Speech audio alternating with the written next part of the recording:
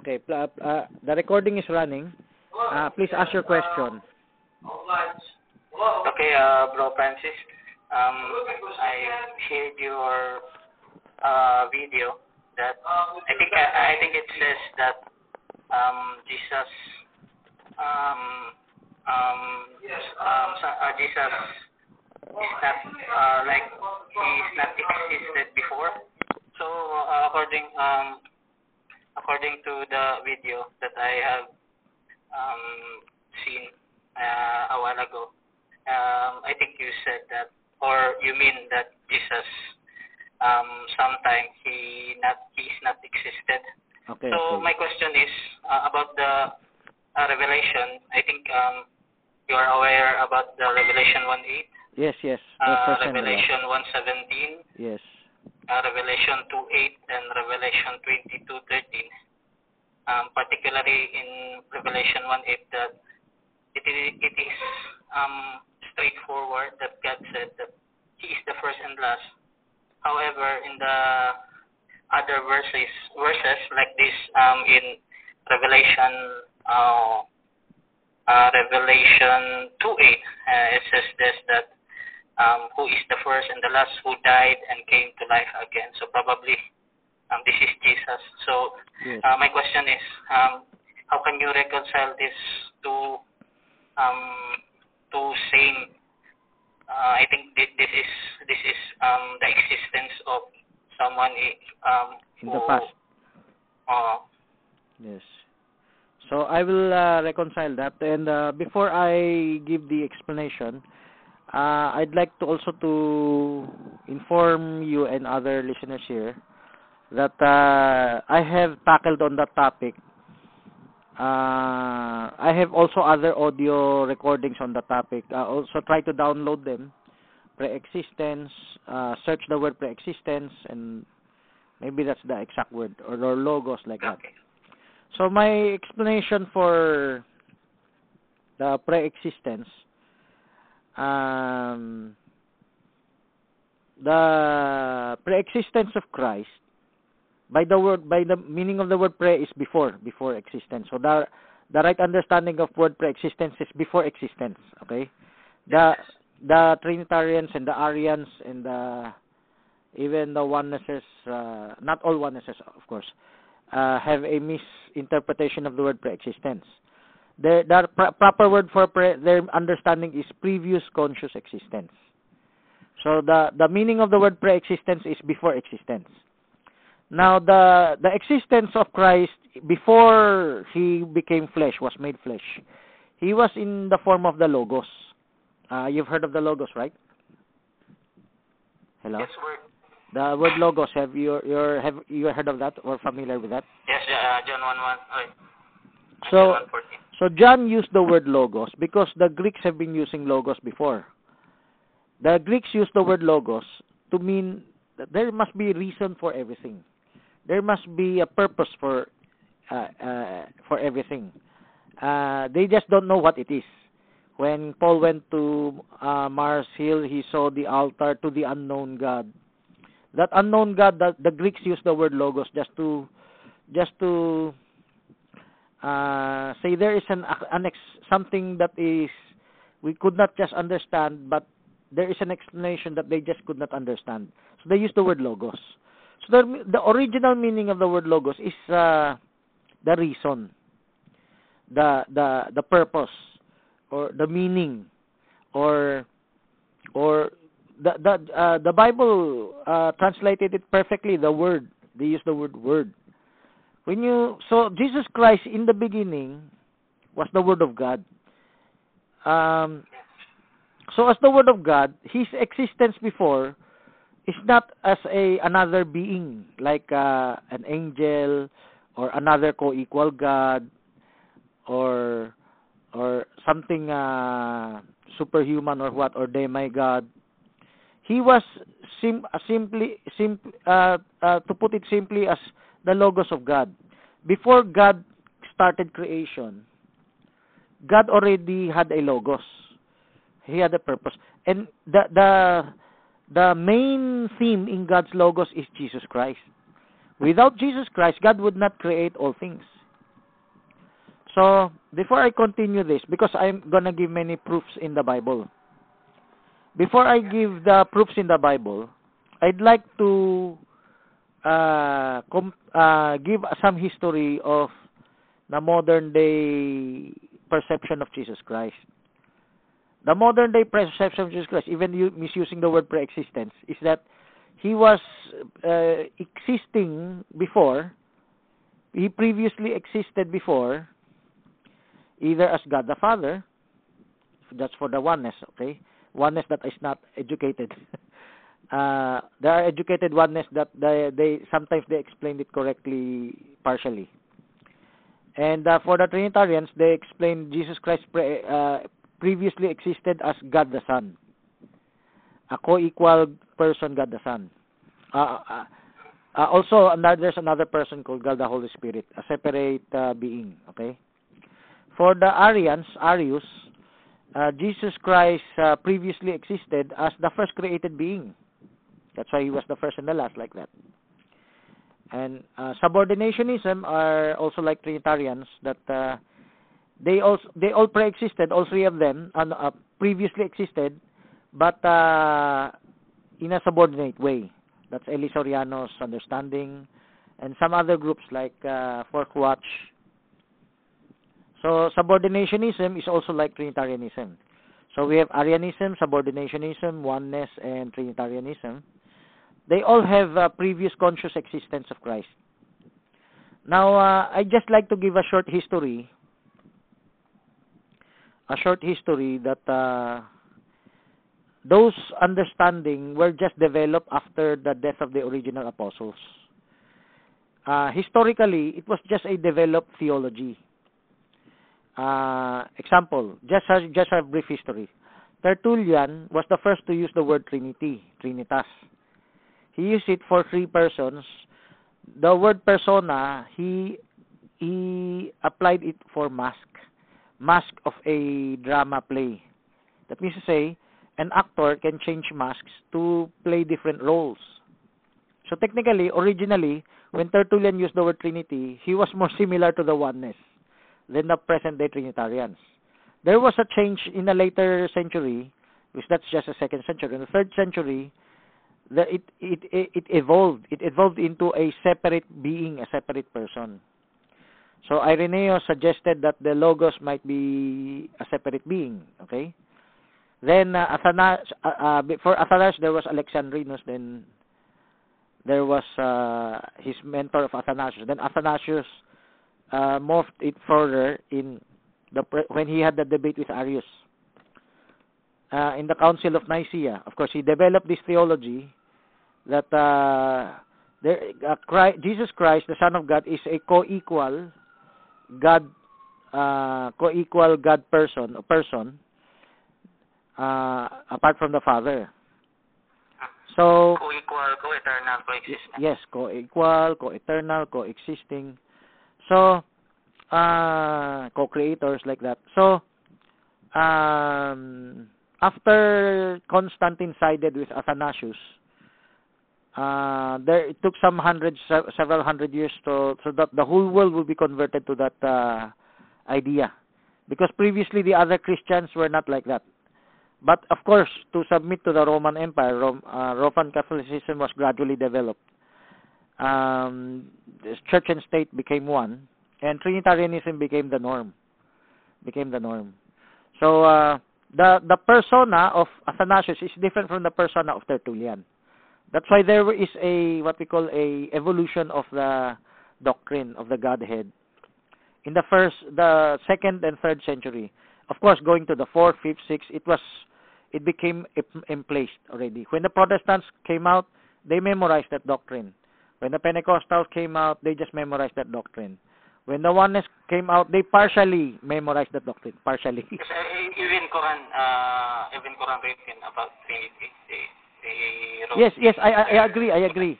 The Quran was also influenced by that. They're claiming to be a restoration of correction of the false teachings. But sometime in the Quran, I found some verses that speak as though they are in the plural sense. God was in the plural sense. That we, like that.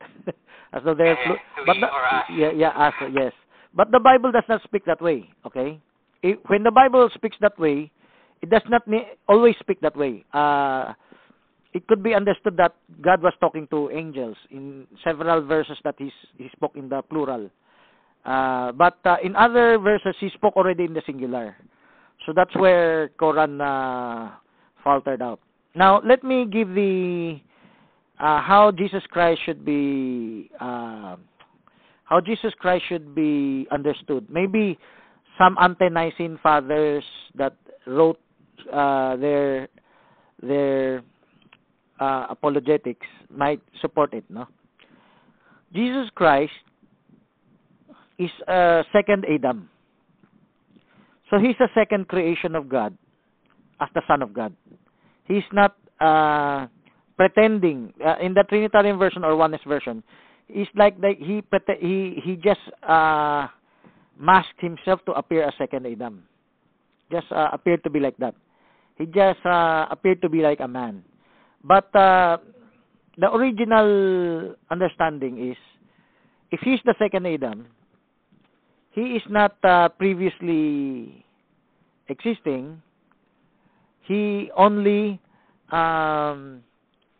was in the Logos of God. So when Adam fell, God already knew he would fall. God just continued creation because he saw Christ would overcome.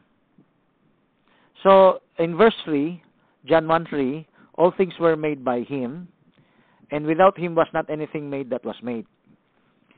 The Creator was God, the Father, and when he created, he did not need any help. He did not need the help of another co-equal God. Isaiah 44:24, he said, how did he say it? He was alone when he created the worlds. No one was beside him when he started creating. That's Isaiah 44:24. So there are many other verses about that. So what was the role of Jesus Christ in God's creation? Because in that statement, Christ is the object of the preposition. If you would understand John 1:3 in the Old English, the word by is not a direct creator. It is the object of a preposition. That's why in other Bible translations, they change the word by into through. All things were made through him. You're aware of that? I presume you're aware of that, right? The modern translation. Hello? Yes. Because by is a Greek word for dia, which is like a mediator, a media. It is something that passes through. It's not direct. I'm going to give you a scripture. If you have a Bible, I hope you could open it. To give you a more insight into this object of the preposition. Can you read the Bible right now? Can you open the Bible right now? Yes, bro. Let me. Okay. So maybe you're using a cell phone or computer. So open up in Ephesians 3:9, King James. If it's not 3:9, King James. 3:9. Yes. King James version. Okay. I'm gonna show the object. Ephesians 3:9. Yes. It says, "And to make all men see what is the fellowship of the mystery, which from the beginning of the world hath been hid in God, who created all things by Jesus Christ." So that mystery is also logos. That's how the Greeks use the word logos. Now, you notice there, God created all things. He is the subject, so he is the direct creator. Then it mentions by Jesus Christ. Jesus Christ is the object of creation. Meaning, it's created for Jesus Christ. It's created because of Jesus Christ. It's created for the purpose of Jesus Christ. So, Paul will repeat that also in verse 11. Could you read 11?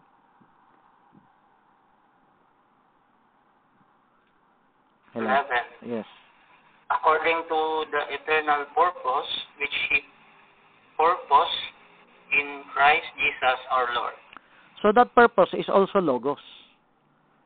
How the Greeks, of course, the Greeks do not know God and do not know Jesus Christ, and John used their terminology to show them who Jesus Christ was from the beginning.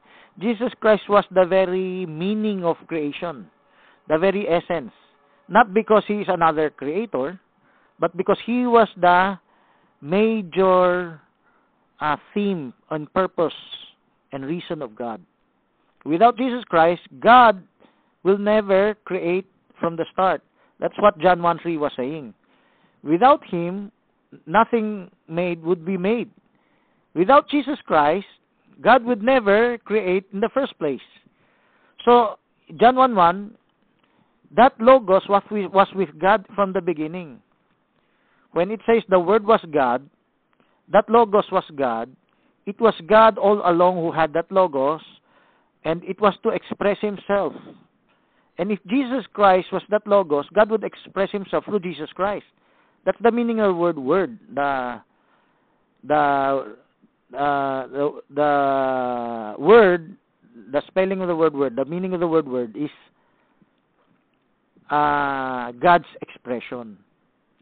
So when God had a purpose, he would express that purpose. When God will have creation, it's part of his expression. It's part of his word. The whole world was framed by the word of God. Hebrews, that's in Hebrews. So let me say, Jesus Christ's role in creation is not as another God to help the first God to create, but to give inspiration to God the Father, to give him purpose, to give him meaning, to give him cause.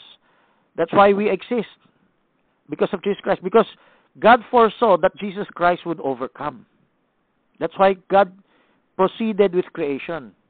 If God did not see Jesus Christ overcoming, and for the reasons of other angels, or Adam or us, God will not proceed in creation.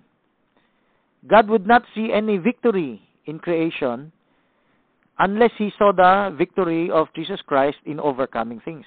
That's what Logos is. Logos is also God's omniscience. The omniscience of God is what is described by the word Logos. Now, let's go to Colossians 1:16. Colossians 1:15 could also very well be misunderstood by others as the first and the last, no? You know Colossians 1:15? Hello? Just the image of God. Yes. Which is the firstborn of every creature. Yes. Please open that verse, and I'm gonna explain that. Who is the image of the invisible God, the firstborn of every creature. So this is where the Jehovah's Witnesses and many others would interpret, and also Armstrong, would interpret that Jesus Christ was first created. That's why he also previously existed before, because he was the firstborn, he was first created. Now, I would like to show the being firstborn does not necessarily have to be in time. The firstborn could be in the Logos. He was firstborn because of the Logos. He was the first and the last in the mind of God, because without Jesus Christ, there would be no creation. He is first and the last also means he is the author and finisher of the faith, of our faith. Author doesn't mean he is the creator directly like God the Father, but he is the reason God the Father created, because even before Jesus Christ overcame, God predestinated all things to be under him, to be inherited by him. God predestinated him and predestinated the bride church and others and the whole creation itself, that it will be under him. All creation was because of him, of his sacrifice, his overcoming. So even before Christ was created, or Christ came to being, that this foreknowledge of God, that is his being firstborn, or being the author of our faith. You know that verse, right? The glory which I had with thee before the world was. Yes. Okay, I had audio for that. I hope you can download that. The glory which I had with thee before the world was. It was the glory of John 1:17, 5. But we're gonna. Before that, Bro Francis, Okay. I am very confused about this word firstborn. Why firstborn? Why not other word like? I think this is very important. Important word. Why? What is firstborn? Okay. Before I explain firstborn, I'd like to also, if you can take note of that, search for Genesis 1:26. I have a video of Genesis 1:26 about the firstborn. So I hope you can listen to that also. Now the firstborn there is same to the firstborn in Colossians 1:18. Being born in the image of God does not mean you have to be born firstborn. Being firstborn means not to be first in time, but to be first in the image, the fullness of the image of God. So you can say the angels and Adam was in the image of God, but the fullness of the image of God will be in Jesus Christ. He would be the first. Colossians 1:18, right? He was the firstborn from the grave. Oh, from the dead, yes. Yeah, from the dead. Okay. Being firstborn from the dead is like this. Unless you overcome, you're not thoroughly the son of God. Galatians 4, unless you have under tutors and training, you will not inherit all things. You're not rightfully called the son unless you overcome.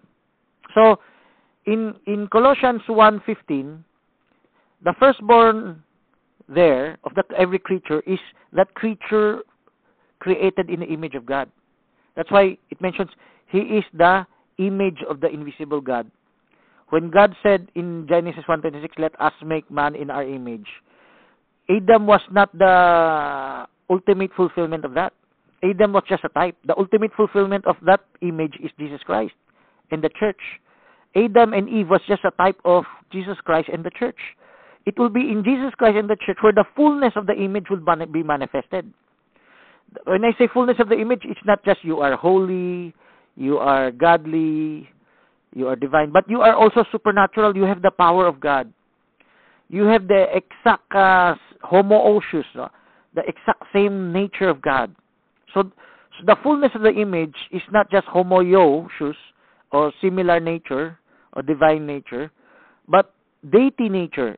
The exact, even the power of God. You have that. That will be achieved in the resurrection. That will not be achieved while we are on earth, while we are sinners. Christ will not achieve that if he did not die and be resurrected in power and glory. Christ will just like be another Adam before Adam fell in the Garden of Eden. If Christ said, unless a seed dies, it abideth alone. So unless he gave his life and be resurrected in power and glory, he abideth alone just like Adam was. He might not die. Adam was immortal before he sinned. So, but that kind of image is not complete. The image of God in Adam was not complete. So, Brother Francis, do you mean like God or God like God, or so it will become God like the Soriano teaching about we become God? Eli Serena is inadequate. Let me give the full explanation. You know the word homoousios and homoousios? Are you familiar with that? Okay, let me give some background of that. Athanasius and Arius used this word when they debated about Jesus Christ. Athanasius used the word homoousios, that Jesus Christ is exactly the same as God the Father, as God himself. Okay? Arius used the word homoousios to say Jesus Christ is not exactly the same as God the Father, but something similar. Okay? So, what I'm just saying right now is they're both correct. But homoousios is incomplete. Homoousios is like Adam or the angels. You're not exactly like God. But when the angels become theophanies, are you aware of the word theophany? Theophany means God spoke through you as though you are God himself. Have you heard of the word theophany? Yes. Okay, the word theophany is used by the scholars when the God himself spoke through an angel. An angel speaks in the first person of God. I am God. I I am your God, like that. So even prophets can speak in the first person of God. Those are temporary theophanies. The angels, they're temporary theophanies. So the rest of the time, they're not direct theophanies. They're indirect theophanies. They're just like messengers of God. That's the meaning of the word angel, or agilos, messenger. So if you are born into the image of God, the complete being born in the image of God, it's not just homoousios. It's not just something similar. It's not just like Adam-like or angel-like. It will be exactly like God. So maybe the right understanding for the Trinity in co-equality is that Christ will achieve co-equality after he overcame, because God will give it to him. It's not because he inherently had it or he inherently owns it, but it's because of inheritance. Because he would be given power and authority, co-equal with God. God would give to him all judgments. God will not judge himself, God, but give all the keys to him. All the word right hand, siyang kanang kamay ko, right hand, meaning he has all my power of attorney. He has all my discretion. My decision is his decision. His decision is my decision. So that is, I will say, the biblical co-equality with God. The co-equality of Jesus Christ with God, that is homoousios, but that will be given after resurrection. It was not originally inherent. That's why he was in the reading, he was the object of the preposition. Now, we've read Colossians 1:15. Could you read verse 16? Verse 16. Okay, Colossians 1:16. Colossians 1:16. Okay, for by him, 16, right? For Yes. by him were all things created that are in heaven and that are in earth, visible and invisible, whether they be thrones or dominions or principalities or powers, all things were created by him and for him. So notice again the object of the preposition. And the Tagalog, supposed King James, rendered it much more beautifully. I'm gonna quote the Tagalog of the supposed King James. I say supposed because what they say Tagalog King James is not actually King James. Okay, so let me. If you have the Tagalog King James, supposed King James there, you can also read along with it when I quote it. I'm just gonna quote the first part.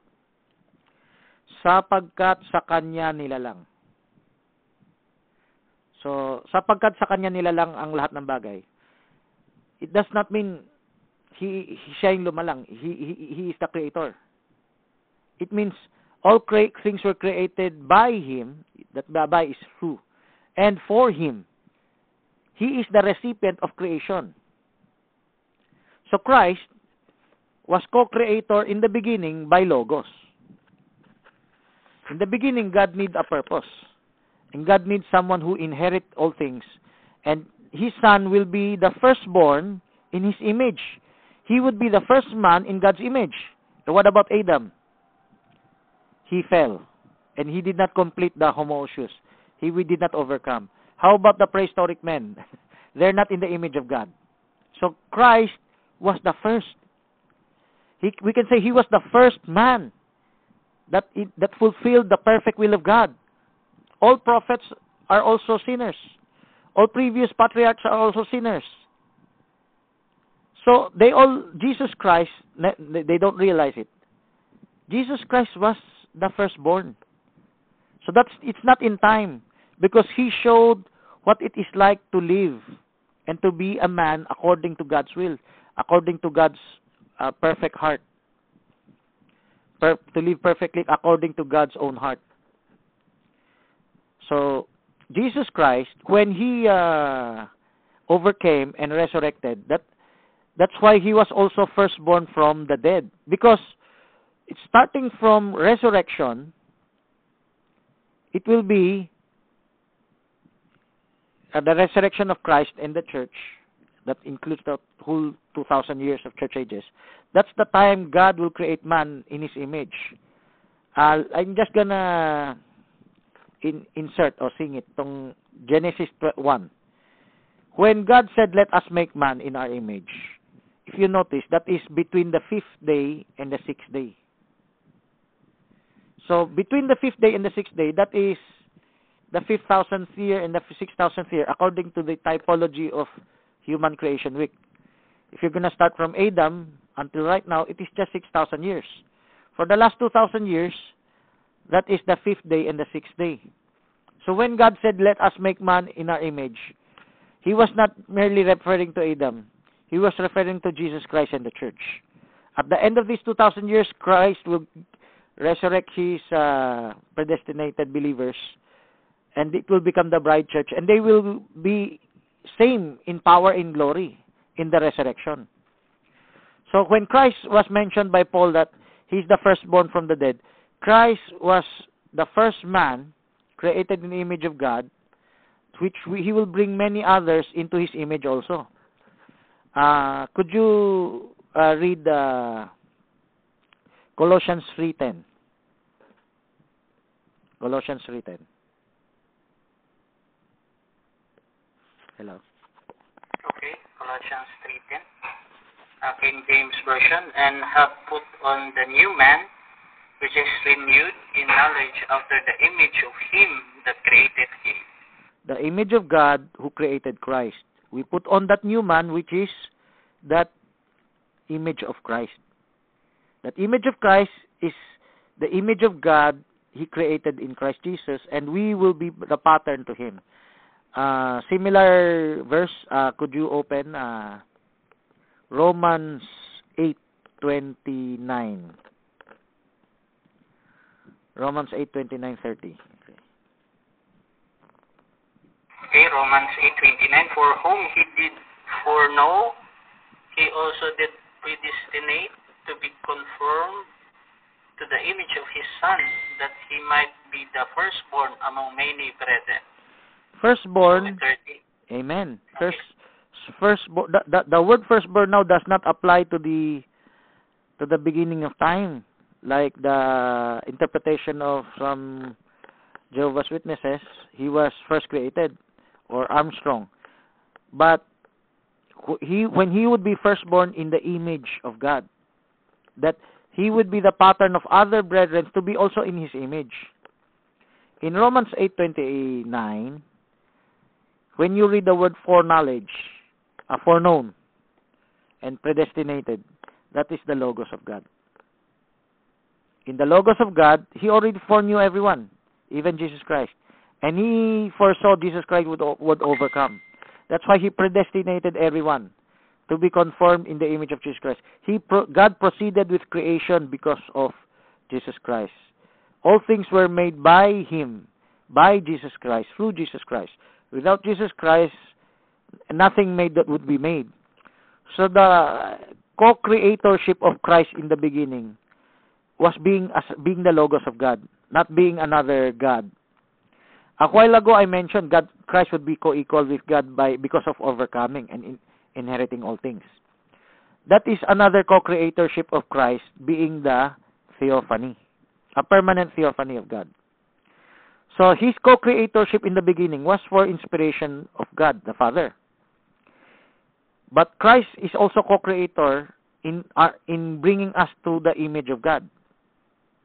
So another co-creatorship of Christ is when, isn't it, if you apply it to the church age, let us make man in our image, God would be speaking to Jesus Christ. If it would be in the church age. If it would be in that time, Christ would be in the form of Logos. And God would be speaking to someone else, like the archangels and the ordinary angels. That would be His audience. The archangels type Jesus Christ. The angels type the church. Now let's look at the church. When God resurrected Christ, He became a mediator. Would you agree? Hello? Again? When God resurrected Jesus Christ, He became a mediator. Do you agree? Yeah, He's a mediator of the new covenant in the church age. I can't answer for now. Okay, if you're not aware, let me just say it right now. Jesus Christ, after He went up to heaven, He became our high priest. He became our mediator. Just for reference, please read 1 Timothy 2:5. 1 Timothy 2:5. This is where you get the word dia. 1 Timothy 2:5. For this is one God and one mediator between God and man, the man Christ Jesus. So the mediator means he is our high priest. So while the 2,000 years church age is not yet over, Christ is mediating between the church and God. Every believer sins. So every believer needs a mediator so that the mediator could be brought into His image. So another reference, just for reference, okay? 1 John chapter 2, verse 1. 1 John chapter 2, verse 1. Okay, my little children, these things write I unto you, that ye sin not. And if any man sin, we have an advocate with the Father, Jesus Christ the righteous. So the advocate is also the mediator in 1 Timothy 2:5 that you read. Being the mediator, He is the firstborn, and so that we would be brought into His image. That is why God said, "Let us make man in our image." The ultimate fulfillment of that is Jesus Christ. You can say, like how the Trinitarians interpret it, God was speaking to Jesus Christ, but not in the time of Adam, but in our time. God was speaking to Jesus Christ, "Let us make man in our image." So, man would be created in the image of God through Jesus Christ. It's as simple as that. That's the ultimate fulfillment of that verse. That's why I asked you to look for my video on that. Although there are many other topics in different titles, Yes. you could look for. I want to ask to be clear that asking for our who are they? Yes. So, I have other audios of this. I hope you can download that. Jesus Christ was co-creator in the past as Logos. Being the Logos of God, He is a passive co-creator. When you say passive, He's not active. Okay? Because He's the Logos. He's the purpose of God, the plan of God, the theme, the reason, the objective, the object of the preposition. So, but in the New Testament, He is already an active co-creator. Do you know how? His active co-creatorship is bringing us into the image of the Father. He is conscious right now here in the New Testament. He is actively right now bringing us into His image. He is molding us. He is molding every believer. So, Christ, being a co-creator of God actively, not passively, here in the New Testament, He had the same image, a co-equal power of God to bring every believer into His image. So Brother Francis, do you mean that that word is something, not someone, right? Yes. The word is the word is Logos, right? So that Logos is Yes. a characteristic of God. Now, inside that Logos is Jesus Christ. Jesus Christ is the Logos of God. But with the right understanding, we do not interpret it as another God, but God's Logos itself. What the meaning of the word Logos, use it per se, without any addition. Now, the interpretation of others that He is a co-equal God, which will take place here in the New Testament when He is resurrected and given all power and authority. You remember Christ saying, "All power and authority from heaven was given unto me." Yes. Yes. So that means say, He's no longer just a logos. He is a theophany. Let me give an example of a theophany. He has power to forgive, okay? I said a while ago, angels are temporary theophanies in the Old Testament. Maybe they take turns of being a theophany. Lucifer was once a theophany of God. That's why the angels could bow down to him. And he could pretend to be a theophany when he would usurp the authority from God. Please open up in Exodus chapter 23. I'm going to show you an example of the power of a theophany. Exodus 23. You start from verse 20. I will send my angel before you. Is that the right verse? 20. Behold, I will send my angel before you. It says, behold, I send an angel. Exodus 23:20.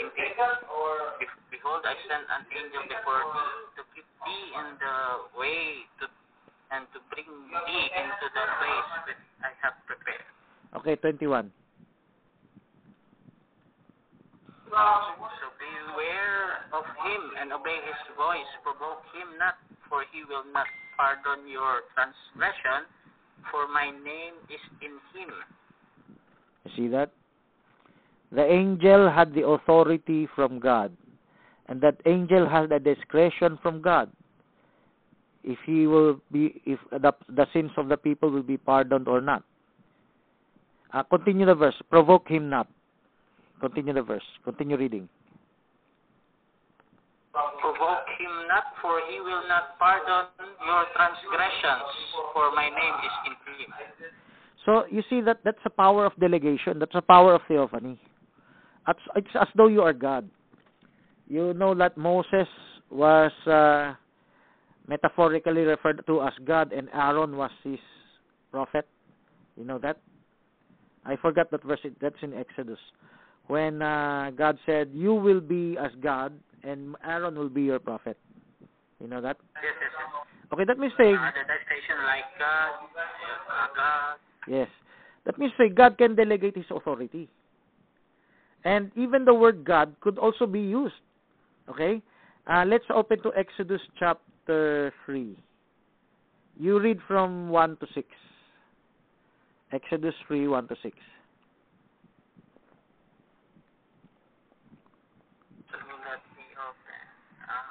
Exodus 3, 1 to 6. Now Moses kept the flock of Jethro, his father-in-law, the priest of Midian. And he led the flock to the backside of the desert and came to the mountain of God, even to Horeb. And the angel of the Lord appeared unto him in a flame of fire out of the midst of a bush. And he looked, and behold, the bush burned with fire, and the bush was not consumed. And Moses said, I will now turn aside and see this great sight, why the bush is not burned. And when the Lord saw that he turned aside to see, God called unto him out of the midst of the bush, and said, Moses, Moses. And he said, Here am I. So verse 5, and he said, Draw not nigh hither, put off thy shoes from off thy feet, for the place wherein thou standest is holy ground. Moreover, he said, I am the God of thy father, and God of Abraham, the God of Isaac, and the God of Jacob. And Moses hid his face, for he was afraid to look upon God. So when the angel said, I am the God of your father, Abraham, Isaac, Jacob, how can the angel speak in the first person of God? Unless that angel at that time served as a theophany of God. So what verse can we find he's an angel of God? Exodus chapter 3. The angel of the Lord. Verse 2. Verse 2, okay. So, if the angel of the Lord can be used by God to be a theophany, and Moses and others could be used by God as a theophany, whether directly, indirectly. A prophet speaking in behalf of God. Of course, that's an indirect theophany if they speak in the third person. But sometimes a prophet can speak in the first person. An angel can speak in the first person. Those are foreshadowing the ministry of Christ. What Christ would be when Christ could forgive sins. Was Christ another co-rival of God the Father? No, because Christ was delegated with that power of God the Father. So in Christ's resurrection, He has that power. Did you know even Christ delegated that power to the apostles? I mean to say, sometimes many people do not realize those power of God could be delegated. Of course, they have the power to heal. They have the power to have miracles raised from the dead. But that's not the ultimate. But the power to forgive sins. The power to forgive sins, like Peter, I give you the keys to the kingdom of heaven. Whatsoever you bind on earth shall be bound in heaven. Of course, Peter was not a direct theophany because he's a faulty man. But he could have power. In John 20:23, whosoever sins ye remit, they are remitted them. Whosoever sins ye forgive, they're forgiven them. The apostles had that power. How much more if Christ would receive that power? He received that power from God. The theophany of Christ is He will be like God. He will have the powers of God because by inheritance. And upon His resurrection, that's how He became a co-creator of God in making man in God's image. In God. So let's say Christ was on earth. He was still having His ministry on earth. He already had some portion of that power delegated to Him. Could you read John chapter 5, verse 19? John chapter 5, verse 19. John chapter 5, okay, verse 19. King James. Okay, and we know that we are of God, and the whole world left Sorry. wickedness. Not First John. John 5. Did I say First John? Maybe my mistake. John chapter 5, verse 19. John 5:19. Then answered Jesus and said unto them, Verily, verily, I say unto you, the Son can do nothing of himself, but what he said the Father do, for what things soever he doeth, this also doeth the Son likewise. Continue up to 22. So 19 to 20. Oh, wait. And 5:20, for the Father loveth the Son, and sheweth him all things that himself doeth, and he will shew him greater works than this, that he may marvel. So, verse 21. For as the Father raiseth up the dead, and quickeneth them, even so the Son quickeneth whom he will. Okay? 22. So, 22, for the Father judge no man, but hath committed all judgment unto the Son. So you see the deity of Jesus Christ comes from the Father, the power, the authority, even His Spirit, His presence, His holiness. So Jesus Christ, being the theophany of God, is not according to the present-day Trinitarian interpretation that He is another co-equal from the start. But originally from the Bible, He inherited all those things. And He sat down on the right hand of the Father. That means to say, He was vested with that full power of God the Father. So, He also can be said co-creator when? In the New Testament. Because in the New Testament, God will initiate a redemption plan. This redemption plan includes the glorification of His children into His image, bringing man into His image. Redemption is not just redeeming them from going to the lake of fire. It's giving them glory. It's empowering, giving them the power to rule, the power of creation, the power of everything. That the church will inherit that in the resurrection. Christ was the first to be resurrected. That's why he was the firstborn from the dead, in the image of God. What about the image he was born with? When the Word was made flesh, when he was born as a baby. That image was just like Adam's image. That image was not yet the fullness.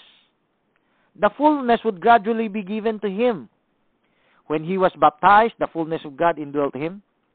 When he resurrected, his flesh inherited that power of immortality. And he would be given power and authority over all people of the earth, whoever he will baptize by his Spirit, the Spirit of the Father.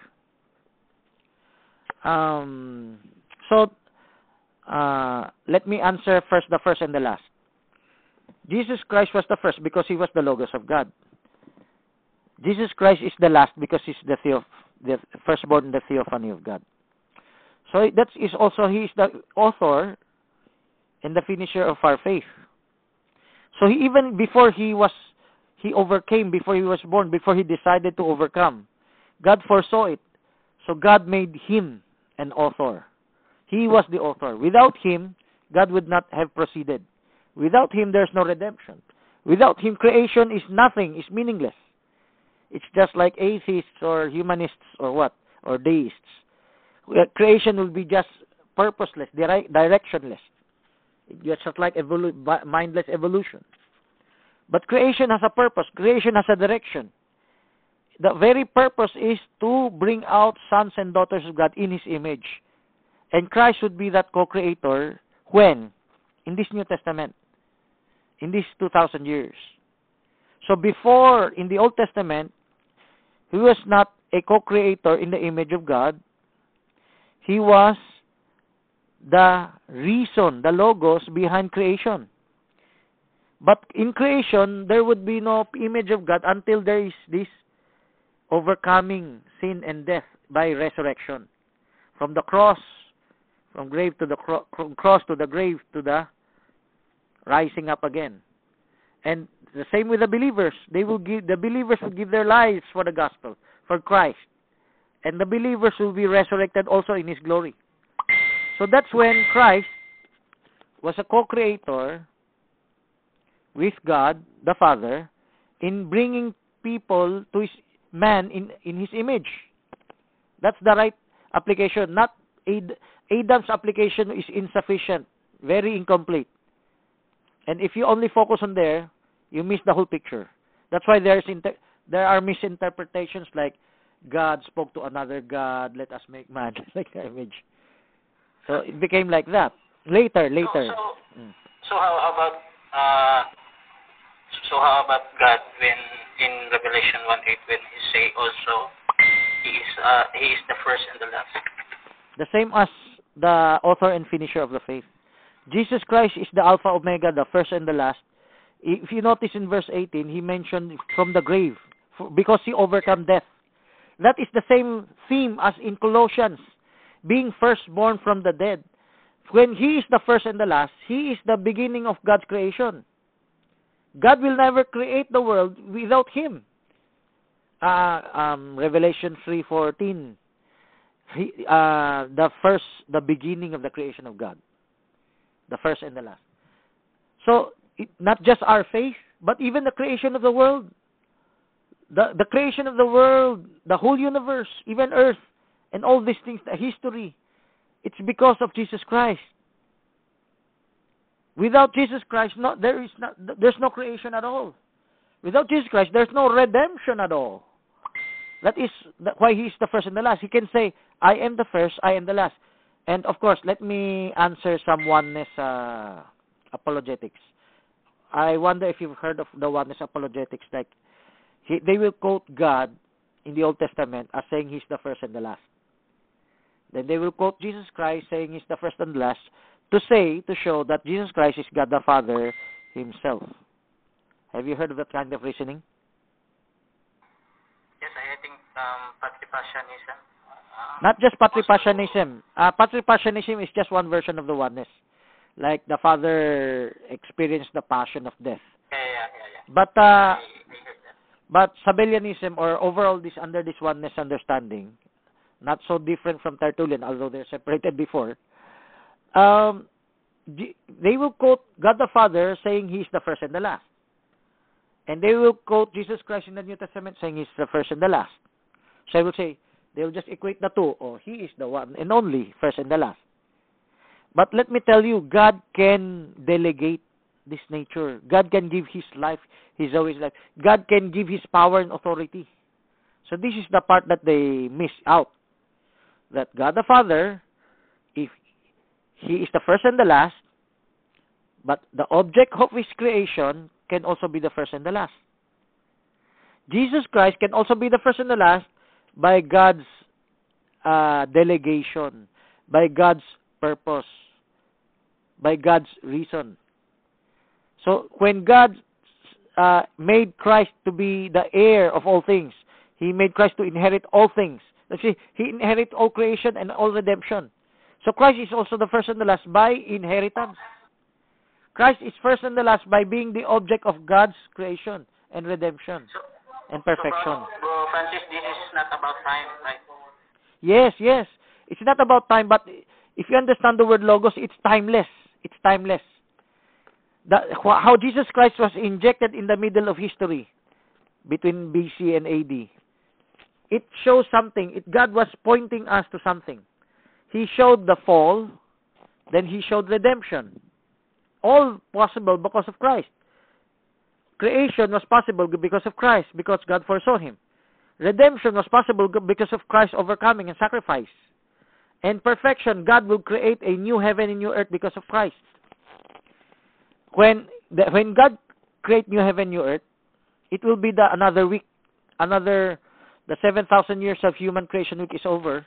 That will be another week, and that will be God, the creation enjoying itself. And Christ and the bride is finished being created already. And Christ and the church become a glorified church, become the New Jerusalem. They are all. Christ is no longer the only one who is theophany. Christ is not the only one who is glorified body. Christ is not the only one who is the power of God. The whole church. Did you know that in the church age, there's a verse that God will make those people who persecuted the believers to worship under their feet? To worship under the feet of the believers? You know that verse? Have you read that verse? Yes. So that means say, not just Christ, even the believers will have that power of God. So the right understanding of when you quoted Elisirani saying becoming God, it is the depth of it. I wonder if they've reached the depth of it. Because if they have the wrong understanding of the Godhead, they miss out everything. If they misplace Jesus Christ in time, then they misplaced how the glory would be received. They misplaced the ultimate application. They focused the man created only in the time of Adam, in the image of God. They will miss that the ultimate creation in the image of God will be in the church age. The glory that Christ was praying for was resurrection. Glorify now thou me with the glory which I had with thee. How did Christ had glory with the Father before? In the Logos. Did you know the verse that John said, the Lamb was slain before the foundation of the world? Have you read that verse? Yes. So that was in the Logos. He was not literally slain back there before creation. That was in the Logos of God. The Lamb was already prepared to be slain even before creation started. It was all predestinated. It was all predestinated. So, when Christ said, glorify now thou me, why would He be asking for some glory that He already received? Because the glory He had before was in the Logos form. The glory He was asking, it will be the theophany then, the manifestation, the fulfillment. So let me give some scriptures to reinforce this John 17:5 understanding. Open up in 1 Peter chapter 1, verse 11. 1 Peter chapter 1 verse 11. Okay. Searching what manner of time the Spirit of Christ, which was in them, did signify when it testified beforehand the suffering of Christ and the glory that should follow. When it testified beforehand, that was Logos. And the glory that should follow, that was the resurrection. Would you agree? The suffering and the glory that should follow. Do you believe that the glory that should follow is the resurrection after his death and burial? Hello? I can't answer for now, bro. I want you to meditate very clearly right now. 1 Peter 1:11. Did it not take place in his resurrection when the glory that should follow? The sufferings when Yes, and that glory that should follow. So when the prophet signified beforehand, testified beforehand, that was the Logos. That's the plan, the predestination. The suffering, that was the cross. That was the cross. The glory that should follow, that's the glory of resurrection. So that was why was Christ praying for that? Because he was about to be, in John 17:5, he was about to be apprehended. That was his last prayer as a free man. You get the picture? As a free mortal man, that was his last prayer. Father, glorify now thou me with the glory which I had with thee before the world was. So if Eli Soriano will say, he received his glory before, what about the glory of the resurrection? So by the way, bro, is it lost that he want to get something like it says glory before, but he want to receive it again? To give him again. Yes, what your question is precisely the contradiction of others' interpretation. Others' interpretation, he already received it before. So the question, did he lose it? Did he lose it, but that's why he was asking for it again? That would be the contradiction. That would be the relevant question from their interpretation. Did he literally receive it before? So the simple answer is, in the Logos, he did not literally receive it before. It was pre-planned by God, like the Lamb was slain before the foundation of the world. The glory of the resurrection was in the Logos of God, not yet manifested in the past. So he never lost it. It was always there. But that was a Logos. That was not a literal manifestation yet. That was not yet a theophany. That was not yet God's manifestation. It was just in his mind, in the mind of God, in the Word of God, in the testifying beforehand. This is where Soriano missed it, and many others. In 1 Peter 1:11, when the prophets testified beforehand, that was in the Logos. Hello? Hello? Yes, bro. So you understand the glory? The glory, Christ never lost it, because Christ had an appointed time to receive it. That is why he said, glorify now, thou me. Now it is the time. Father, you promised that glory. Now it is time for me to receive it. You get the picture? Hello? Hello? Yes, So, let me give you one verse to show you what is Logos and what is theophany. What is pre-planned and the glory that was pre-appointed for him, predestinated for him, and when that will be manifested. Okay? Please go to Hebrews 1:1 and 1:2. This is where many missed it. Hebrews 1:1 and 1:2. Hebrews 1:1 to 2.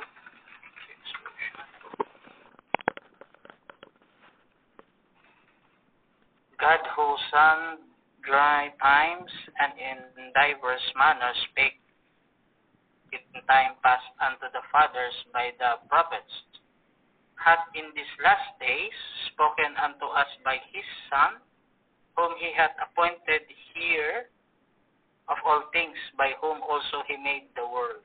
You see? Was the Son in the Old Testament? Was the Son speaking for God in the Old Testament? According to what many denominations preach, almost majority teaches. Like Jesus Christ was there consciously in the Old Testament. Was he a spokesman for God in verse 1?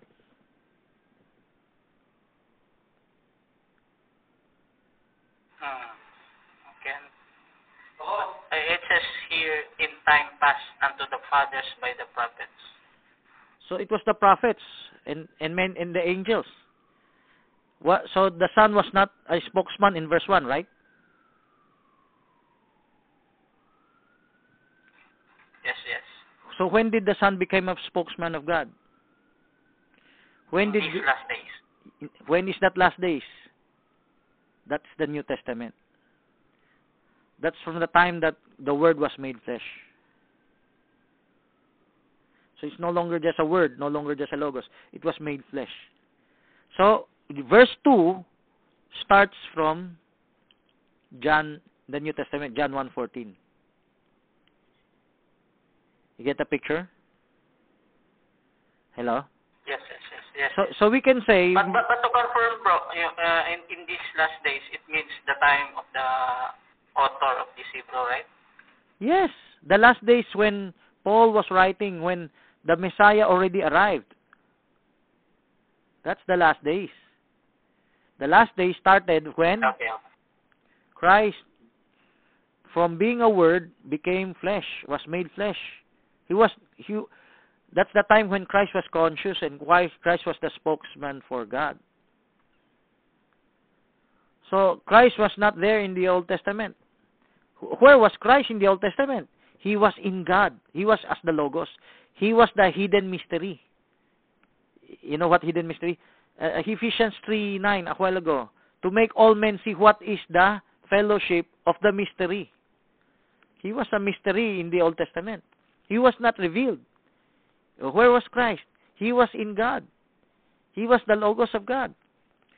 Do you know the verse that Christ said, I proceeded out and came forth from God? You know that verse? No, specifically. But I hear he came from God, yes. Yes, that's John 8:40. There are two verses and also John 16. So, if Christ came out from God, there was a time Christ was not revealed because Christ was in the mind of God. Christ was in the Logos of God. Christ was in the genes of God, the seed of God. You understand? Stand seed, like the seed of God, monogenes theos. The God seed. That God seed, yes. he was still part of God. Product. Yes. He was not yet manifested. He did not yet come out. So, I know this goes against many theologies, memorized theologies, sadly. Memorized theologies means they memorize he must be there. He must be there. But they contradict many scriptures. He's the first, that's why he must be there. They do not understand the word first and last. Let me show you some contradiction of his previous conscious existence. I'd just like to add this to give you a more clearer picture. Luke chapter 2 verse 40. Please read. Luke chapter 2 verse 40.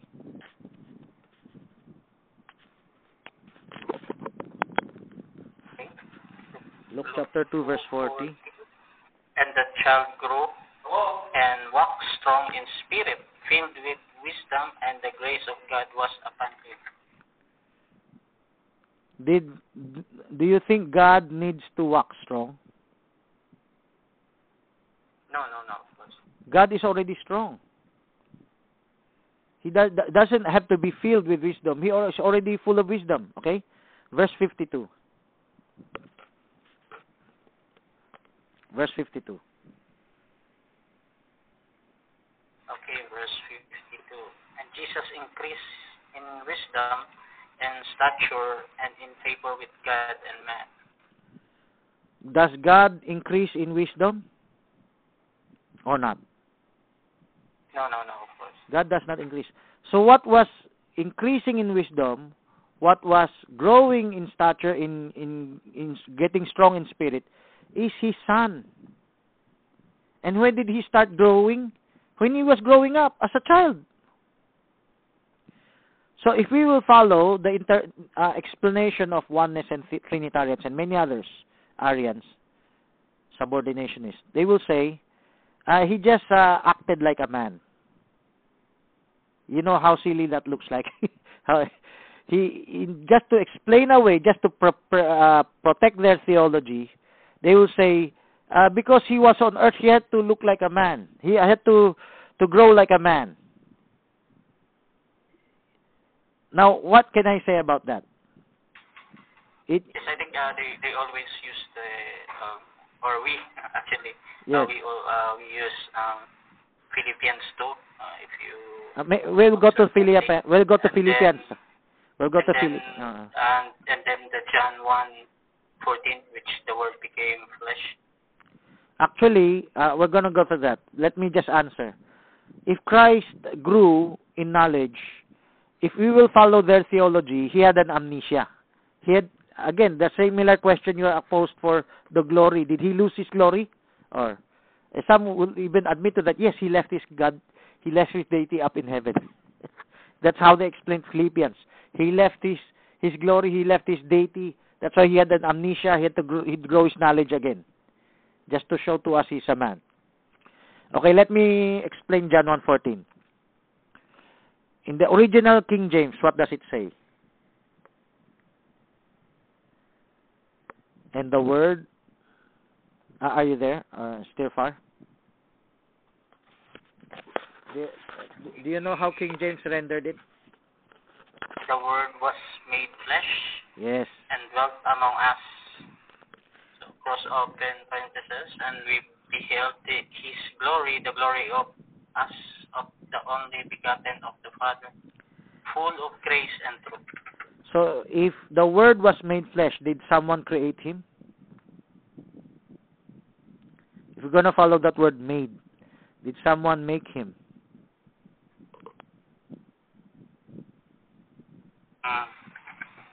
Did someone else make him? Because he was made. The Word was made flesh. Was he created? According to that word made? If you ask me, of course, he is not. So. In your belief, he is not. But according to the word yes. made, according to the word made, yes. All right. You agree? The word made, someone made him. If you follow the word made. Yes. Okay. Let me give you further reinforcement for that. In John 1:3, the word made there is the same word as John 1:14 made. That's why this King James rendering is much better than the other newer versions. In newer versions, the word became flesh. They rendered it as the word became flesh. But if you go to the original Greek, the word was made flesh. The word made there is ginomai. It's the same word in John 1:3. All things were made by him. Ginomai also. So King James got a better translation. So if King James got a better translation, Christ was really made by God. From being the Logos to be flesh.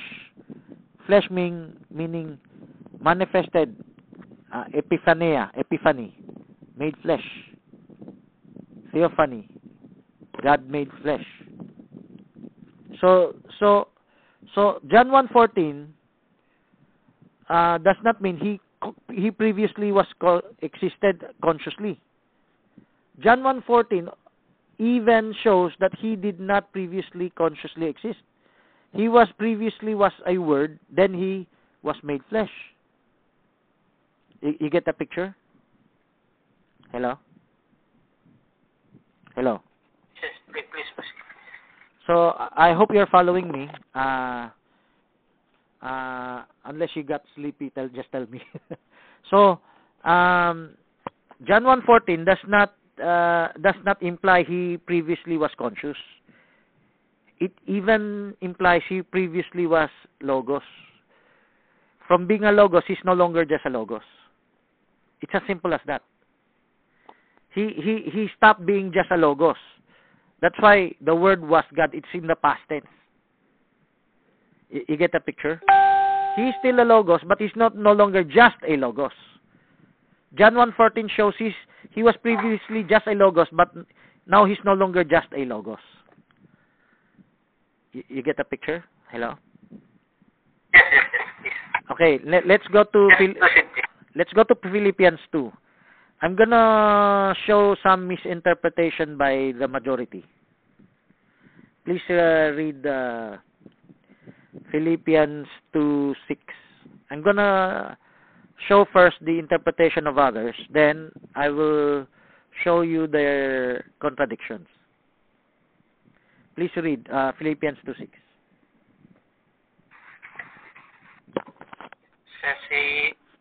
It says here, what version?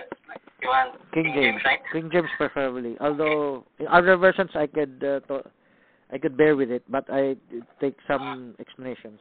Okay. Who being in the form of God, thought it not robbery to be equal with God. Okay. In Trinitarian oneness and many other interpretations, he was in heaven. He was in heaven. In verse 6, he was in the form of God. He thought it not robbery to be equal with God because he has his own deity. Okay? He doesn't need to get it from the Father. So that's the traditional interpretation. Okay, verse 8. Verse 7. Please read verse 7. Verse 7, wait. Verse 7. King James. But made himself of no reputation, and took upon him the form of a servant, and was made in the likeness of men. So many interpret this as from being God in heaven, he became a man. That's why he took the form of a servant. Okay? Made himself of no reputation, but took the form of a servant. Would you agree that is a traditional belief of many? Maybe also yours. This is, I think in the Christian world, yes, it is almost majority interpretation. Majority. Okay. If Jesus Christ was God before in heaven, and he became man when he took the form of a servant, first, we must think the same way also. Please read verse 5. Please read verse 5. In verse 5, in your relation, King James again. Let this mind be in you, which was also in Christ Jesus. What was that mind? That was verse 6. So, what was in the mind of Christ? That's verse 6 and 7. So, if we interpret verse 6 and 7, he was God before in heaven and just became man on earth, then we must think the same way also. Let this mind be in you, which was also in Christ Jesus. Do you think that's correct? Be humble, right? Yes. Are we God in heaven before? Do you believe that? No. We're not God before in heaven. And let me show you that Christ is also not God before in heaven before. When Christ received that form of God, he was already indwelt by God, the Spirit of God. Did you know that when Christ was baptized, you can read the verse that the Spirit of God indwelt him, abode in him? Yes. Okay. I will prove to you that's the time of that verse. Who being in the form of God thought it not robbery to be equal. Because we are also the same thing. When we become believers, God will also indwell us. God will place a portion of Christ's Spirit in us. So the same with Christ. When Christ was in the form of God, he was not in heaven. He was on earth. You get the picture? Christ was on earth when he was in the form of God. He thought it not robbery to be equal with God. Now let me prove it to you. But took upon himself, made no reputation of himself, but took upon himself the form of a servant. Let me ask you, if you are a baby, are you a servant? Let's say Christ became a baby because he was God before in heaven. Is a baby a form of a servant? I can't answer that.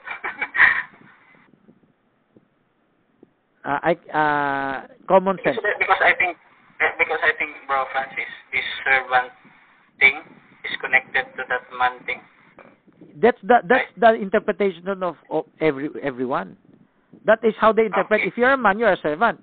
But did you know man does not necessarily have to be a servant? If you read Psalms 8, man is crowned with glory. Man is glorious supposedly originally. He is not immediately a servant. You have to do something to be a servant. Not, just because you're a man, doesn't immediately mean you're a servant.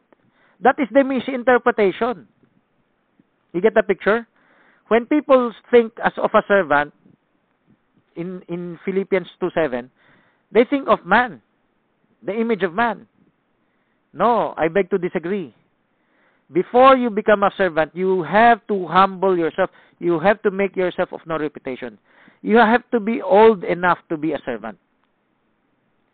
Let me ask you, when did Jesus Christ started his ministry?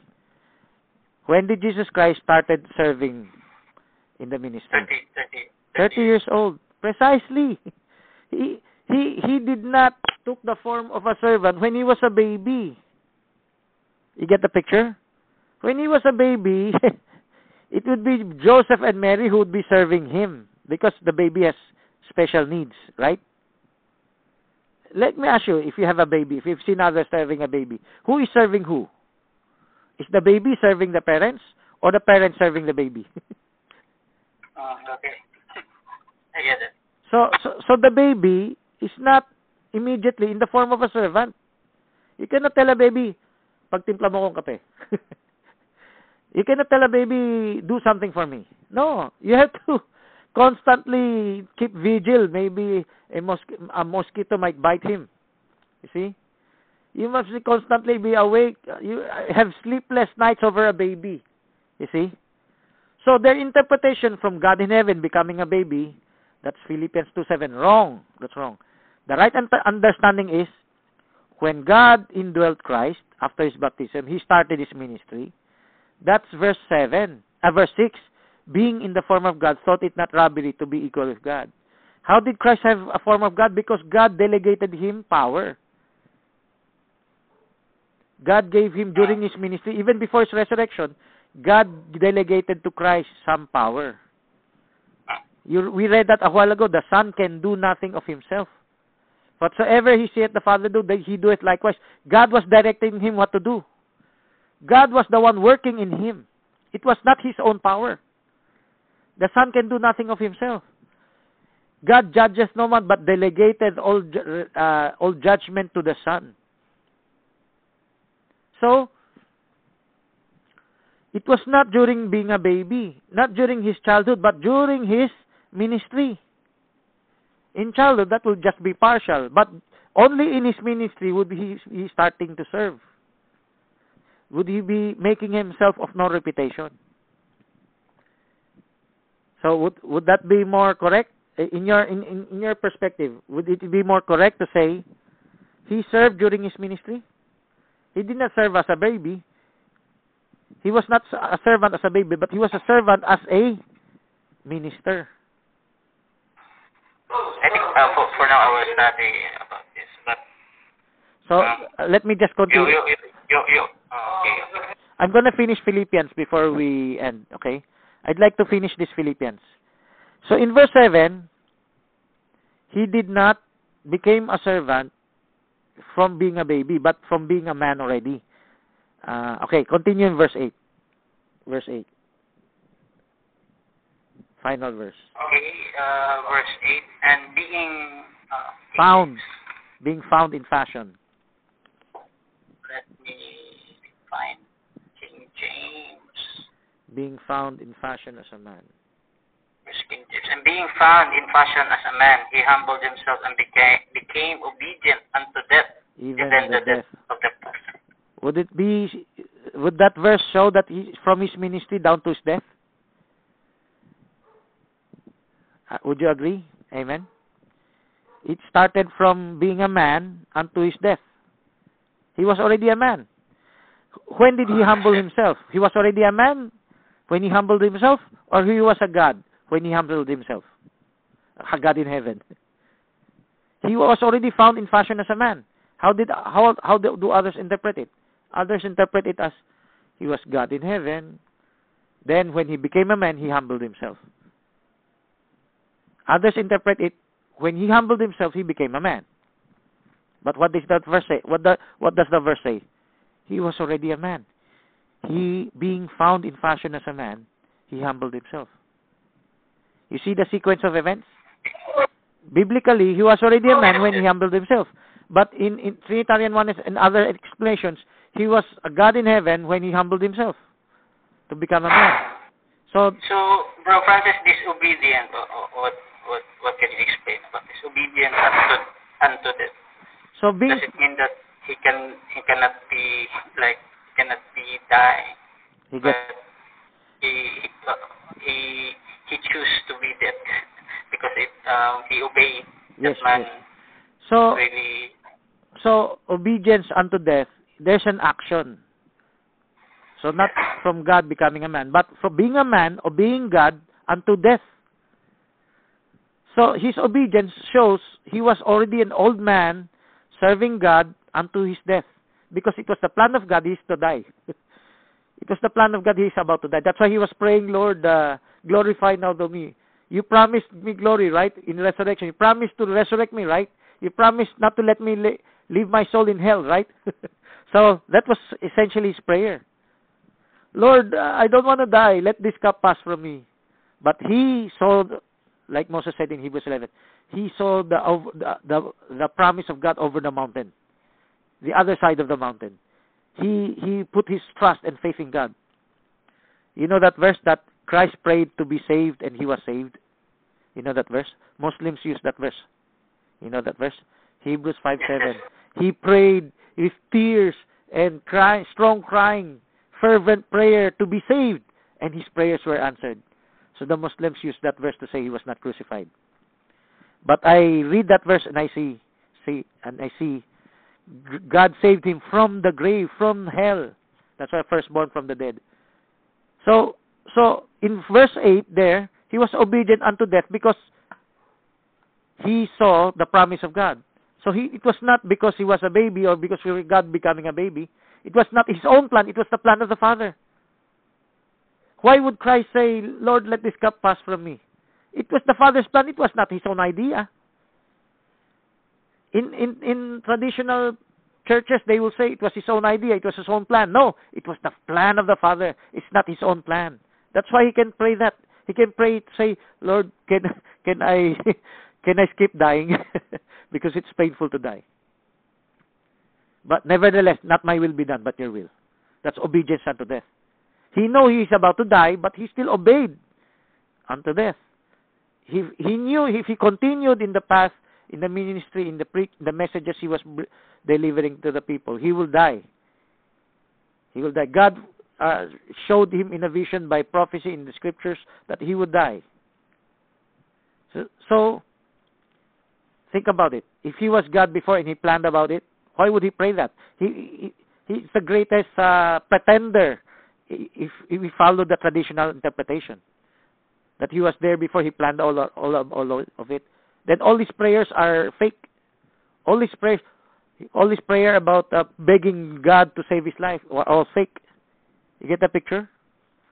If he was God before, another God who planned his own death and resurrection, then all his prayers that you read in the Gospels are all fake. His strong tears of crying are all fake. Glorify now, thou me, the glory which I had with thee. They are all fake. You get it?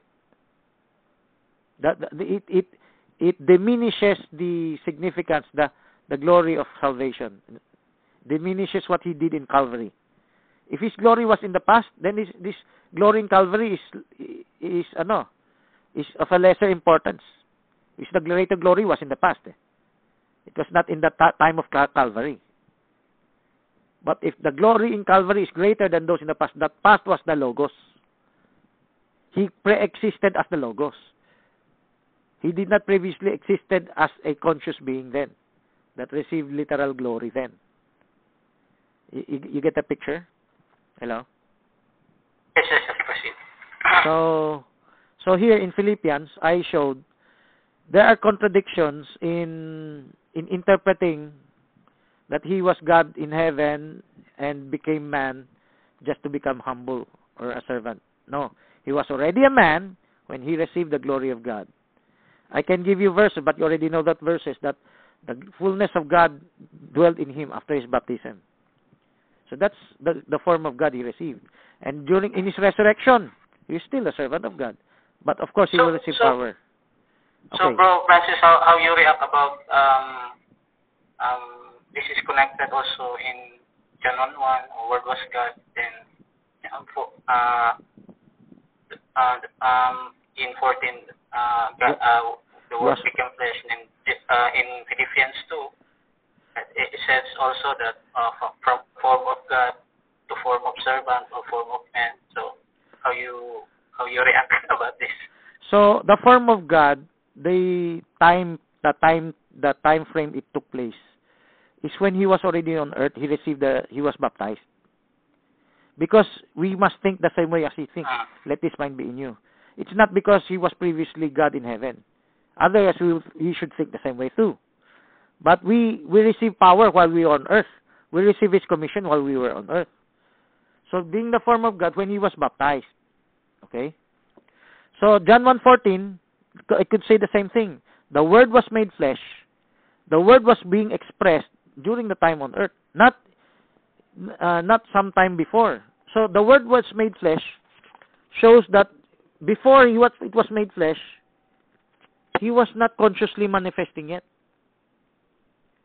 You get the picture? The Word was made flesh. That was only in the New Testament time. And he was conceived in the womb, when he was commissioned for ministry. That was the Word made flesh. That's how when God's expression in Jesus Christ took place. Because before that, before the Word was made flesh, did people know about Jesus Christ? They only heard about him through prophecies.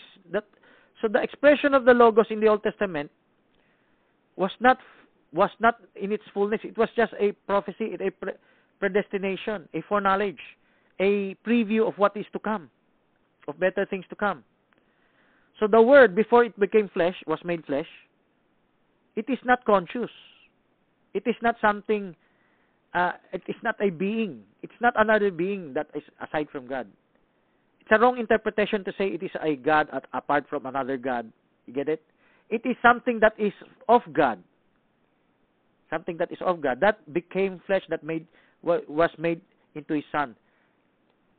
So his Son was manifested or came to being in the New Testament. You know Hebrews 1:1 and 1:2, right? If you continue reading, there will be a time when Christ will be begotten. Today I have begotten thee. When God said today, when will that be? Was that in the past? I have begotten thee on earth.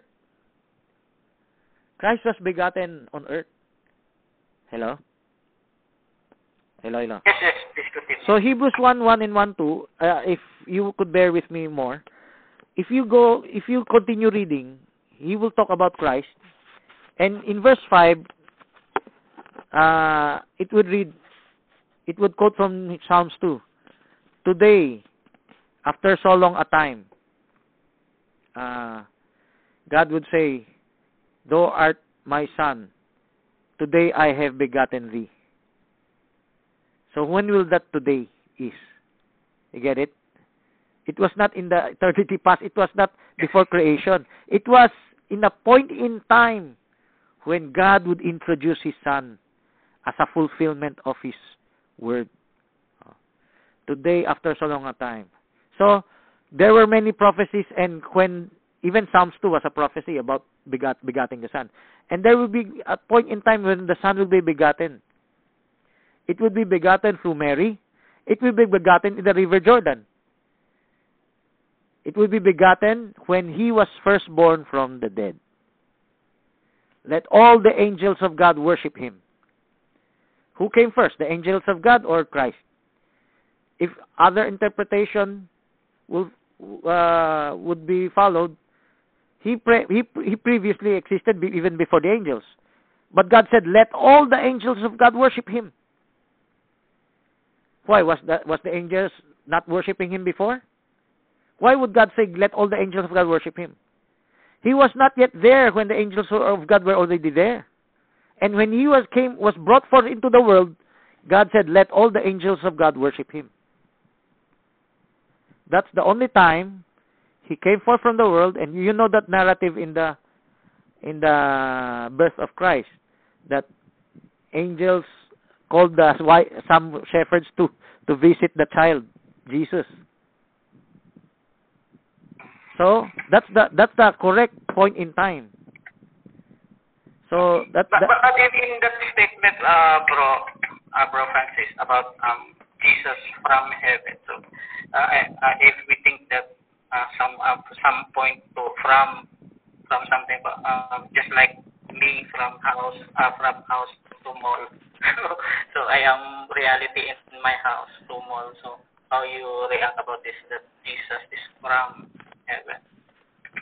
I would say we must stick to what the Bible says, logos. What was his form when he was in heaven? Before he came to earth, before he was made flesh, the Bible says logos, and we have other scriptures that details the nature of the logos.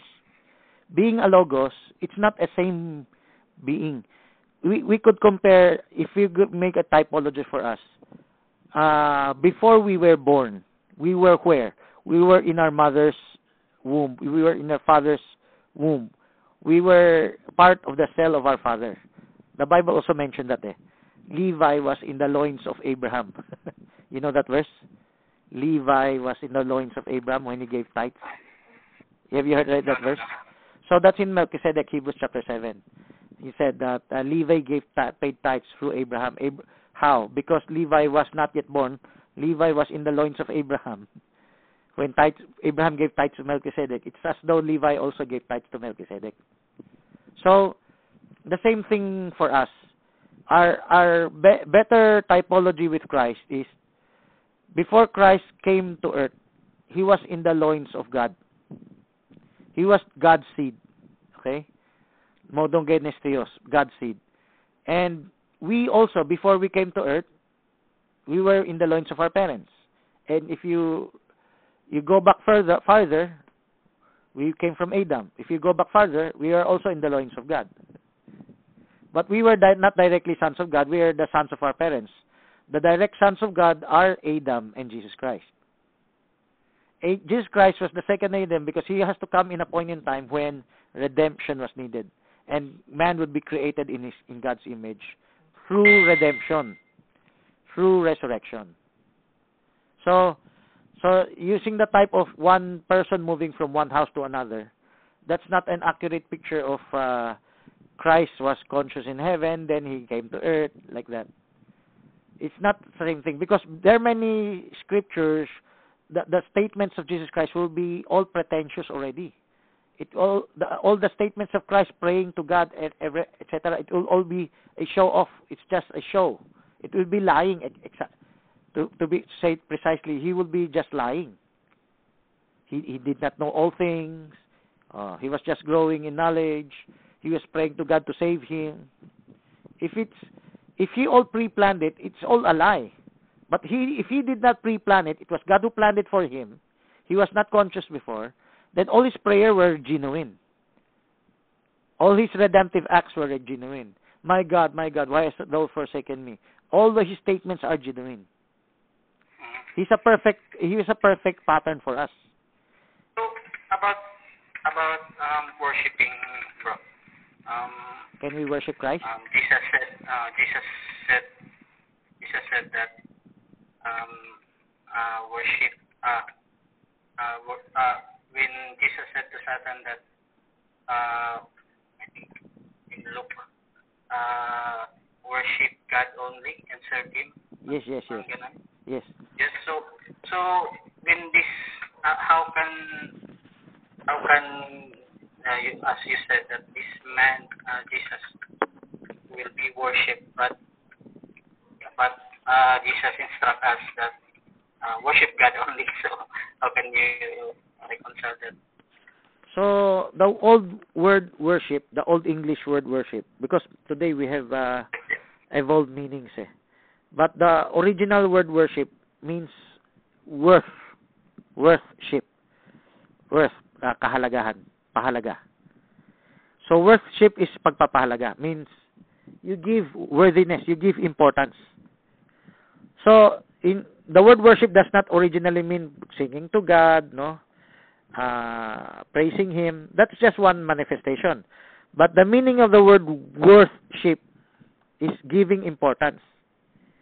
So you give priority to God the Father before anything else. Now the question is, can we worship others? Can we worship things other than God Himself? What do you think? Can we worship other things other than God Himself? I think we should define first worship, because so the meaning, so the definition I gave for worship is giving importance. Giving importance. Of course, we can. We can, okay. So I'm going to show you in Old King James. Of course, newer Bible, those words have disappeared. Do you use a concordance? Because I didn't memorize everything. Can you use your cell phone for concordance? Or you're in the computer, right? What verse? Okay. Look for the word worship in Luke. There is a worship for the friend when you move from a higher place, from a higher seat, a lower seat to a higher seat, and there's a worship for a from your lender, from your lender. Okay, I would like to focus first on those verses. I did not memorize all the verses, so I'm gonna ask your help to look for in the computer. The word worship, concordance, King James. Somewhere in Luke that it says, you shall have worship in the eyes of others. I forgot. Hello? Have you searched it? The word worship. It's in... concordance. Have you... use the computer because it's very accurate. Do you have a computer in front of you? Yes. Okay, search worship concordance. Luke. It says Matthew 4:10, Luke 4:8. Luke 4:8. It's in Luke. I know it's in Luke. I'm looking for the worship for the friend. Luke. Hindi ko rin masyadong alam paano gamitin to. Okay. So let me just say it, just for the record. Maybe you can Google the word worship. Worship to a friend and worship to a lender. Worship to a friend, worship to a lender. In the Bible. King James. So while you're looking for it, I'll try to explain the record. In Old King James, the word worship was used for friend. No? If you sit in a lower place and your host asks you to move to a higher place, you will receive worship from among those guests in a party, in a meeting. Have you seen it in Google? No. Okay, so never mind. I just state it for now. That you shall receive worship. So those are one of the example of the word worship, because you said if the meaning is importance, you can have importance on others as long as it does not exceed the importance for God. There's another worship to a lender. Could you Google that? worship to a lender. He fell down at his feet to worship him. You know that lender that maybe in the future I'm gonna look for it again. So the word worship. Oh, since you're in the computer, maybe you can download the track. Could you go to Progressive Revelation Ministry? Okay, or search the word true worship. There, download the track. Revelation Ministry. Search for true worship. It's a track. It's a article I made. Worship. So search for the word true worship. True worship. So you're in Progressive Revelation Ministry, right? Yes. Okay, search. True worship, download tracks and audio files of worship. Okay. Download the track. This one? Yes. Download the track. True worship. Wait, down that. Wait, this is a document. Yes, it's a document. It's a Word file. It's a Word doc. It's supposedly a track that could be printed out and given to others or studied at home. It's like a module. Have you opened it?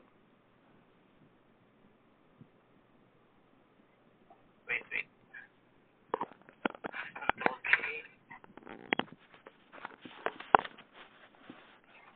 And change the glory of uncorruptible God into an image made like to corruptible man,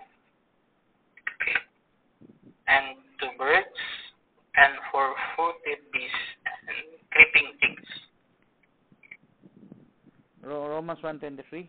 Romans 1:25. Yes. Sorry. Romans 1:25. 1:25.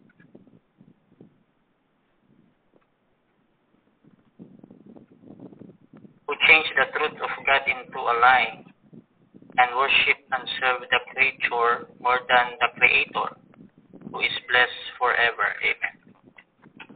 So worship has a level. The level of worship, we must worship God above all things. There must be no other God before me. That means to say God should be first. Other gods should come follow. And more than, you notice the word more than. So you can worship other things, but it should not be more than God. But if you worship other things more than God, then you have committed idolatry. Okay? So that's one verse. So how about the time of Herod? When the wise men wanted to worship Christ, what did they want to worship him? They want to worship him as God or as king? What can you say?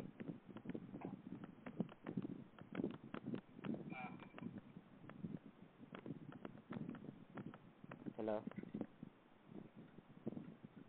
You can answer right now. Okay. They want to worship him as king. You know why? Because Herod said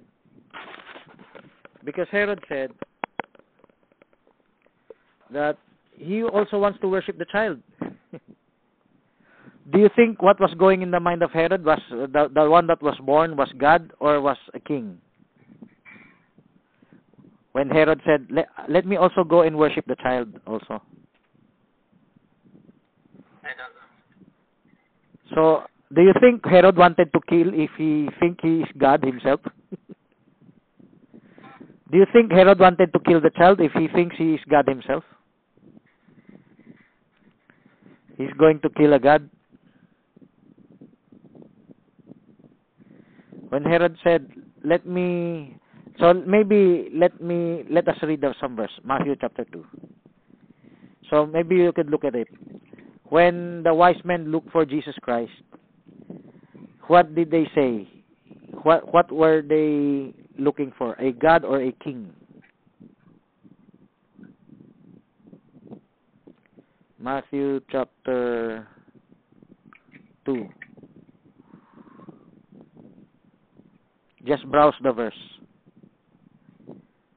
Matthew 2. Yes. Maybe in verse 2. What did the wise men say? They have come to worship a God or a king? Saying worship that is born King of the Jews? For we have seen his stars in the east and are come to worship him. So what kind of worship did they plan? Were they thinking? Worship to a god or worship to a king? A king. Yes. So let's go. King. Yes. So let's go to Herod. When Herod said, "I will also worship him,"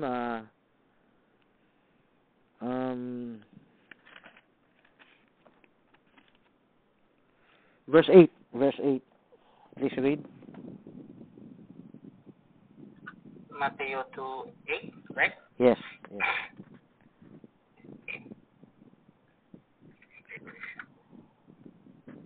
And he sent them to Bethlehem and said, Go and search diligently for that young child. And when ye have found him, bring me word again that I may come and worship him also. So what was Herod claiming to worship the child for? Being a god or being a king? When? Huh? As a king. As a king, okay. So, biblically, of course, there are many other verses I did not memorize. Worship can be given to your lender, your friend, your parents, your kings, your potentates, your governors, your rulers. So this one, I see some, Daniel 2:46. It says, Then the king Nebuchadnezzar fell upon his face and worshipped Daniel, Yes. and commanded that they should offer an obligation and sweet odors unto him. Yes. So what kind of worship is it? Maybe a prophet of God, a messenger of God, like an angel of God, or some king also, some special magician. Because Daniel was identified as the Magi. The Magi that look for Jesus Christ, the wise men, they are descendants of those people saved by Daniel. Daniel saved But this is not worship about God. or No, maybe. not God, not God. Okay. How could Nebuchadnezzar treat Daniel as a minister in his empire if he is God himself, right? Daniel was a right hand minister in the empire. So can he order a god that is supposed to be beyond him that, okay, you become my minister, my right hand minister? No. So he looked upon Daniel as a special skill, a special gift. Okay. So you can worship as a friend. You can worship as a lender, a borrower to a lender, a landlord, your boss, your parents, your governors, rulers, your king. So if you can worship them, you can worship the Son of God. So if you worship Jesus Christ the right way, there's two ways of. You can worship Christ two ways. You can worship Christ correctly, correct worship, that God was in him. You can worship God through Jesus Christ.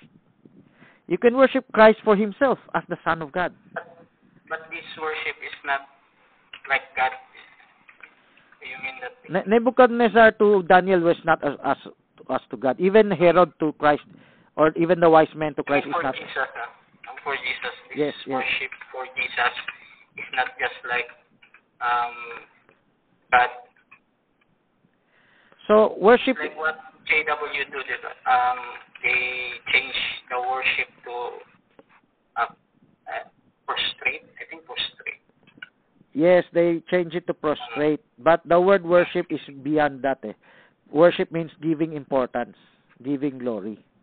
In other modern versions, the verse that I said that you worship from your friend, in other modern Bible, it says you receive glory. They change the. I think I saw also in Wycliffe version, worship your mother and father. You read that, Okay, there's no problem with that because Old English means give importance. Give importance. When you honor your father and mother, you also worship them in the Old English meaning of the word. Because modern meaning of the English today are somewhat changed, evolved, convoluted. So, let me give you a verse that you can worship Jesus Christ for himself, not for the Father in him.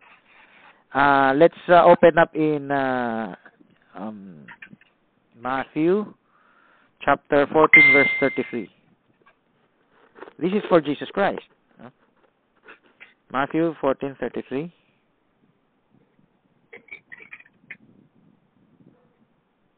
Okay. Then they that were in the ship came and worshipped him, saying of a truth, Thou art the Son of God. You see that? So, if you worship the Son, I'm not talking of worshiping God Himself, worshiping the Son, you can worship Him as who He is. He is the Son of God, our bridegroom, our Savior, our Lord. Okay? Was made our Lord. So, you worship Him for Himself in His proper place. But Jesus Christ is not just a homoousios or a son. Jesus Christ has homoousios. He has the same image as the Father. So can we worship Him as God as we worship the Father? That's the big question, right? Can we worship the Son like we worship the Father? Hello? So So how do you know the word worship there is not about like the Father and just like someone else? How do we know? I learned it before because my pastor taught that verse, Matthew 14:33. And I expanded my research and I found other worship for friends and lenders. Even in Matthew 4, you worship and serve only your God. When Christ said that. But we can use the word because I see JW doing that thing. When about the Father they translate worship, but in Jesus they translate prostrate. Prostrate. So I think it is like doctrinal bias, like how they translate their Bible into that thing. But the question is, how do we know that worship is a prostrate or a God for God? Okay. It's as simple as this. We don't deny there are prostrations in the past. Okay, we don't deny there are prostration, but worship is not just prostration. Worship is giving importance. Because you read Romans 1:25, they worship the creature more than the creator. So it's not just prostration, it's giving importance. You see, when they prostrate, it's just their way of showing it. But we can also prostrate before God when we pray, right?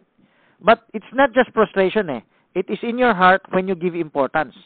Thou shalt have no other gods before me. Him only shalt thou serve. Do we only serve God, or can we also serve our parents? Serve our bosses? So we can also serve others, but as long as it does not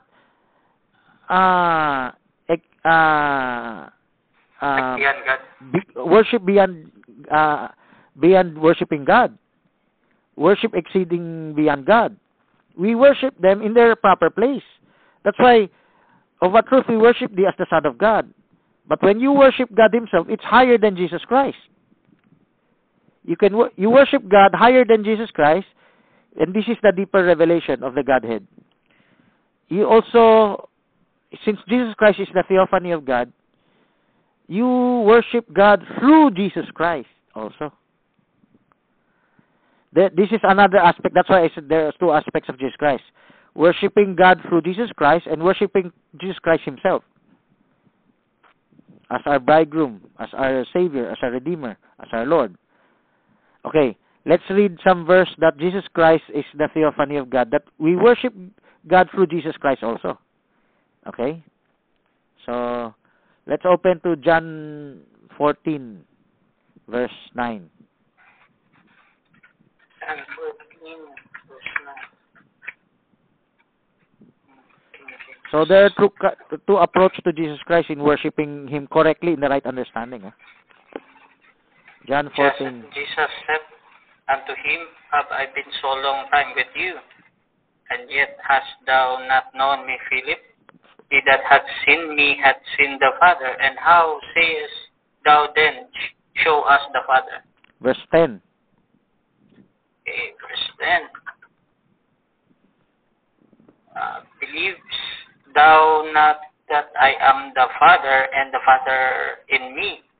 The words that I speak unto you, I speak not of myself, but the Father that dwelleth in me, he thou the works. Do it, the works. So, this is a different form of worship.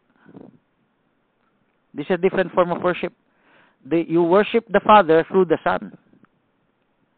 This is very alien from oneness and Trinitarian. Because oneness, he is the Father himself. Trinitarian, he is a co-equal God. But here in the Bible, Jesus Christ is the way to worship the Father also. If you backtrack to verse 6, I am the way, the truth, and the life. So maybe you can look at the verse while I'm mentioning it. Christ said, I am the way, the truth, and the life. No one comes to the Father but by me. That's theophany. It doesn't mean he's God himself. It means he's the way to God. If you understand that verse correctly, right? Then Thomas told him, show us the Father. Huh? Thomas asked him, show us how do we know the way? Thomas asked him in verse 5, show us the way. And Christ said, he is the way to the Father. And Philip said, show us the Father. And Christ said, if you've seen me, you've seen the Father. Because the Father is dwelling in me. Okay? So there's another level of worship to Jesus Christ.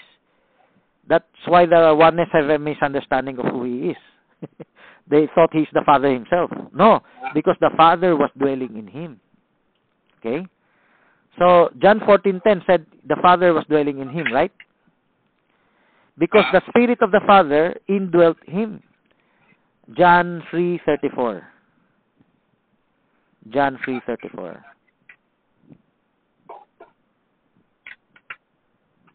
John 3:24. 34.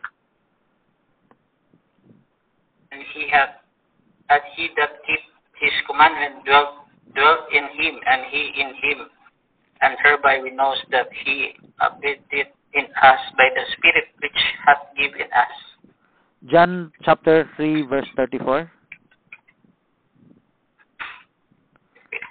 34 pala. 3:4. 34. John 3:4. For he whom God hath sent speak the words of God, for God giveth not the Spirit by measure unto him.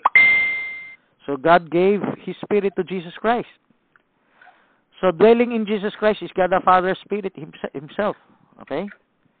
John chapter 1 verse 33. John 1 verse 43. No, 32, 33. 32. 33.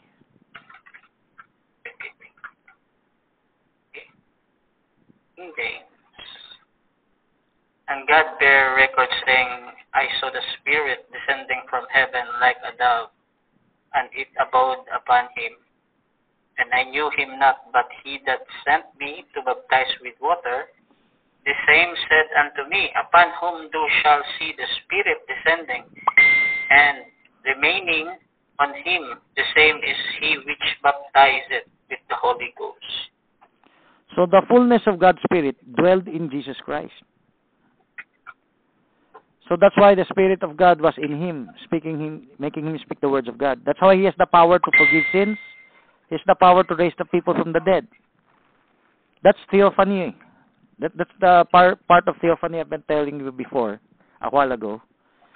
That you don't only worship Christ as the Son of God, as our Redeemer. You can worship Christ as God the Father's vessel, as God the Father's representative, as the body of God the Father, because God the Father dwelt in him. Now, my only difference with the oneness is the oneness do not believe that Jesus Christ has his own human spirit. But oneness, educated oneness, correctly believes that the Father is dwelling in Jesus Christ. Maybe our difference is, when did God the Father dwell in Jesus Christ? I believe in John 1:32, 33, after his baptism. They believe when he was a child, when he was a baby. That's why it's no different from a Trinitarian explanation. So, suffice it to say, we can worship Christ through by worshiping the Father in Christ. And we can worship Christ as himself, as the Son of God. So let me give you some verse.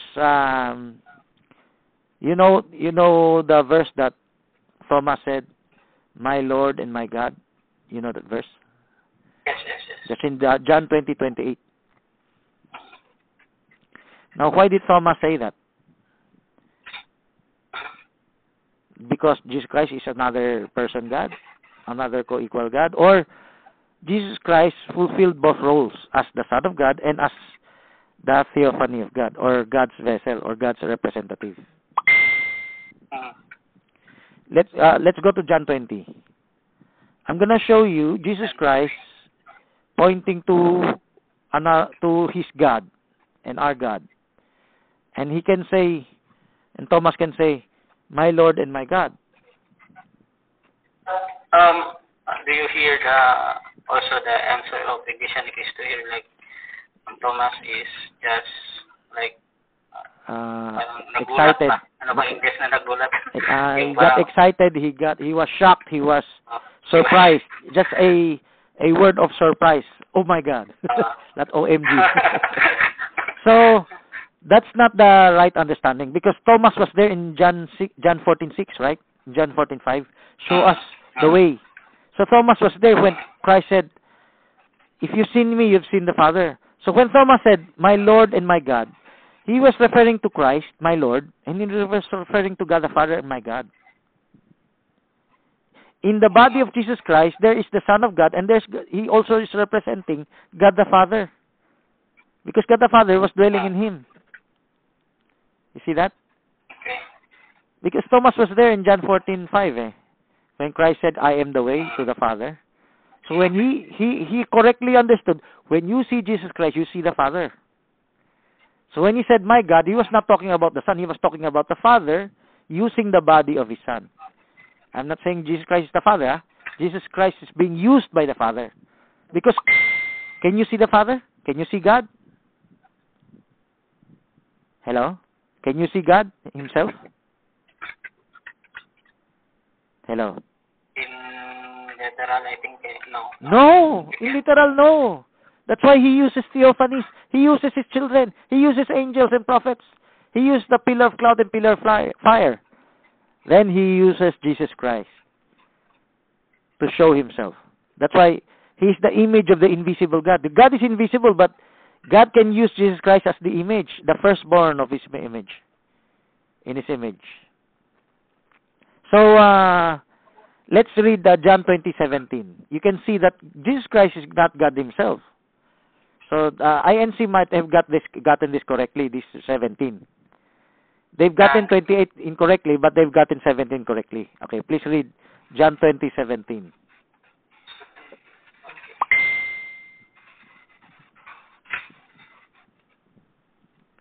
Touch me not.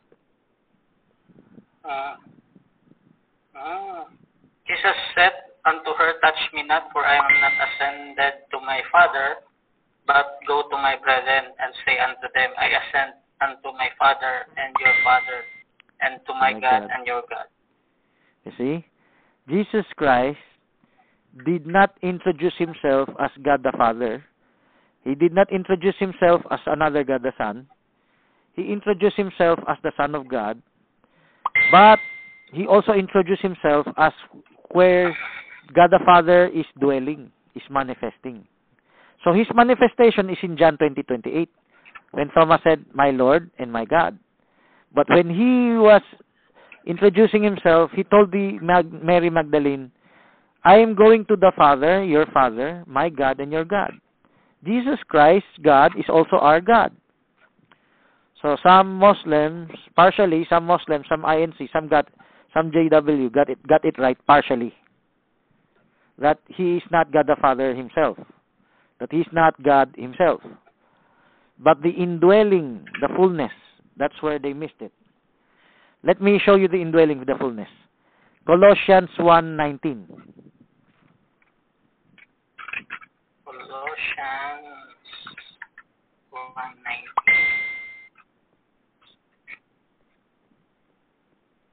For it pleased the Father that in him should all fullness dwell. What did God say in Matthew when God indwelt His Spirit in him? What did God say? This is my beloved Son in whom I am well pleased, right? You can connect the two verse. You can look it up. Matthew 3:17. After the Spirit indwelt Christ, what did God say? Matthew 3:17. Don't lose the Colossians, because we're going to compare it, the wording. And there was a voice from heaven. A voice from heaven saying, "This is my beloved Son, in whom I am well pleased." So it was just after baptism, right? In Yes, verse 16, just after baptism, after the Spirit of God dwelt in him, right? Okay, go back to Colossians 1:19. Notice the wording. It pleased the Father that in him should all fullness dwell. So when the Father said, "This is my beloved Son, whom I am well pleased, for I am well pleased," in 19, it means He just dwelt His Son. This is, for it pleased the Father that in Him should all fullness dwell. What just took place after baptism is God the Father indwelling His Son. That's why in Colossians 1:19, it pleased the Father that in Him should all fullness dwell. Matthew 3:17, "This is my beloved Son in whom I am well pleased." You get the picture? Hello? Yes, sir. So, there is a timing wherein God manifested through Jesus Christ. That's when also the Word was made flesh. The Logos was being expressed in flesh. Okay? Let me give another reference that talked about that same event. Acts 10:37-38. Acts 7:37-38. 37. You start from 37. So you can have a reference of the baptism. "That word I say you know, which was published throughout all Judea and began for Galilee, after the baptism which John preached, how God anointed Jesus of Nazareth with the Holy Ghost and with power, who went about doing good and healing all that were oppressed of the devil, for God was with him." You see that? So, in 37, it talked about the baptism of Jesus Christ. Then, in verse 38, it went into detail that God anointed Jesus Christ. God anointing Jesus Christ means God also indwelling Jesus Christ with the Holy Ghost. Okay. So this is the part of the Godhead wherein many denominations miss out. Okay? The oneness partially have read this, but of course, they also miss out. Let me ask you, can God be anointed, or God is not the one giving the anointing? Of course, God gave Anointing. So, in 38, Jesus Christ being anointed by God shows He is not originally God in heaven. He received the anointing of God. Before you can call Him God, exactly same as the Father, He first received that anointing from God the Father. So let me give you one final verse regarding that indwelling, okay? Acts 2:33. Acts 2:33. Just to show you, God indwelt Jesus Christ. That's why we can worship God through Jesus Christ. Okay. Therefore, being the right hand of God exalted, and having received of the Father the promise of the Holy Ghost, he hath shed forth this which ye now see and hear. So did Jesus Christ receive the Holy Ghost from the Father?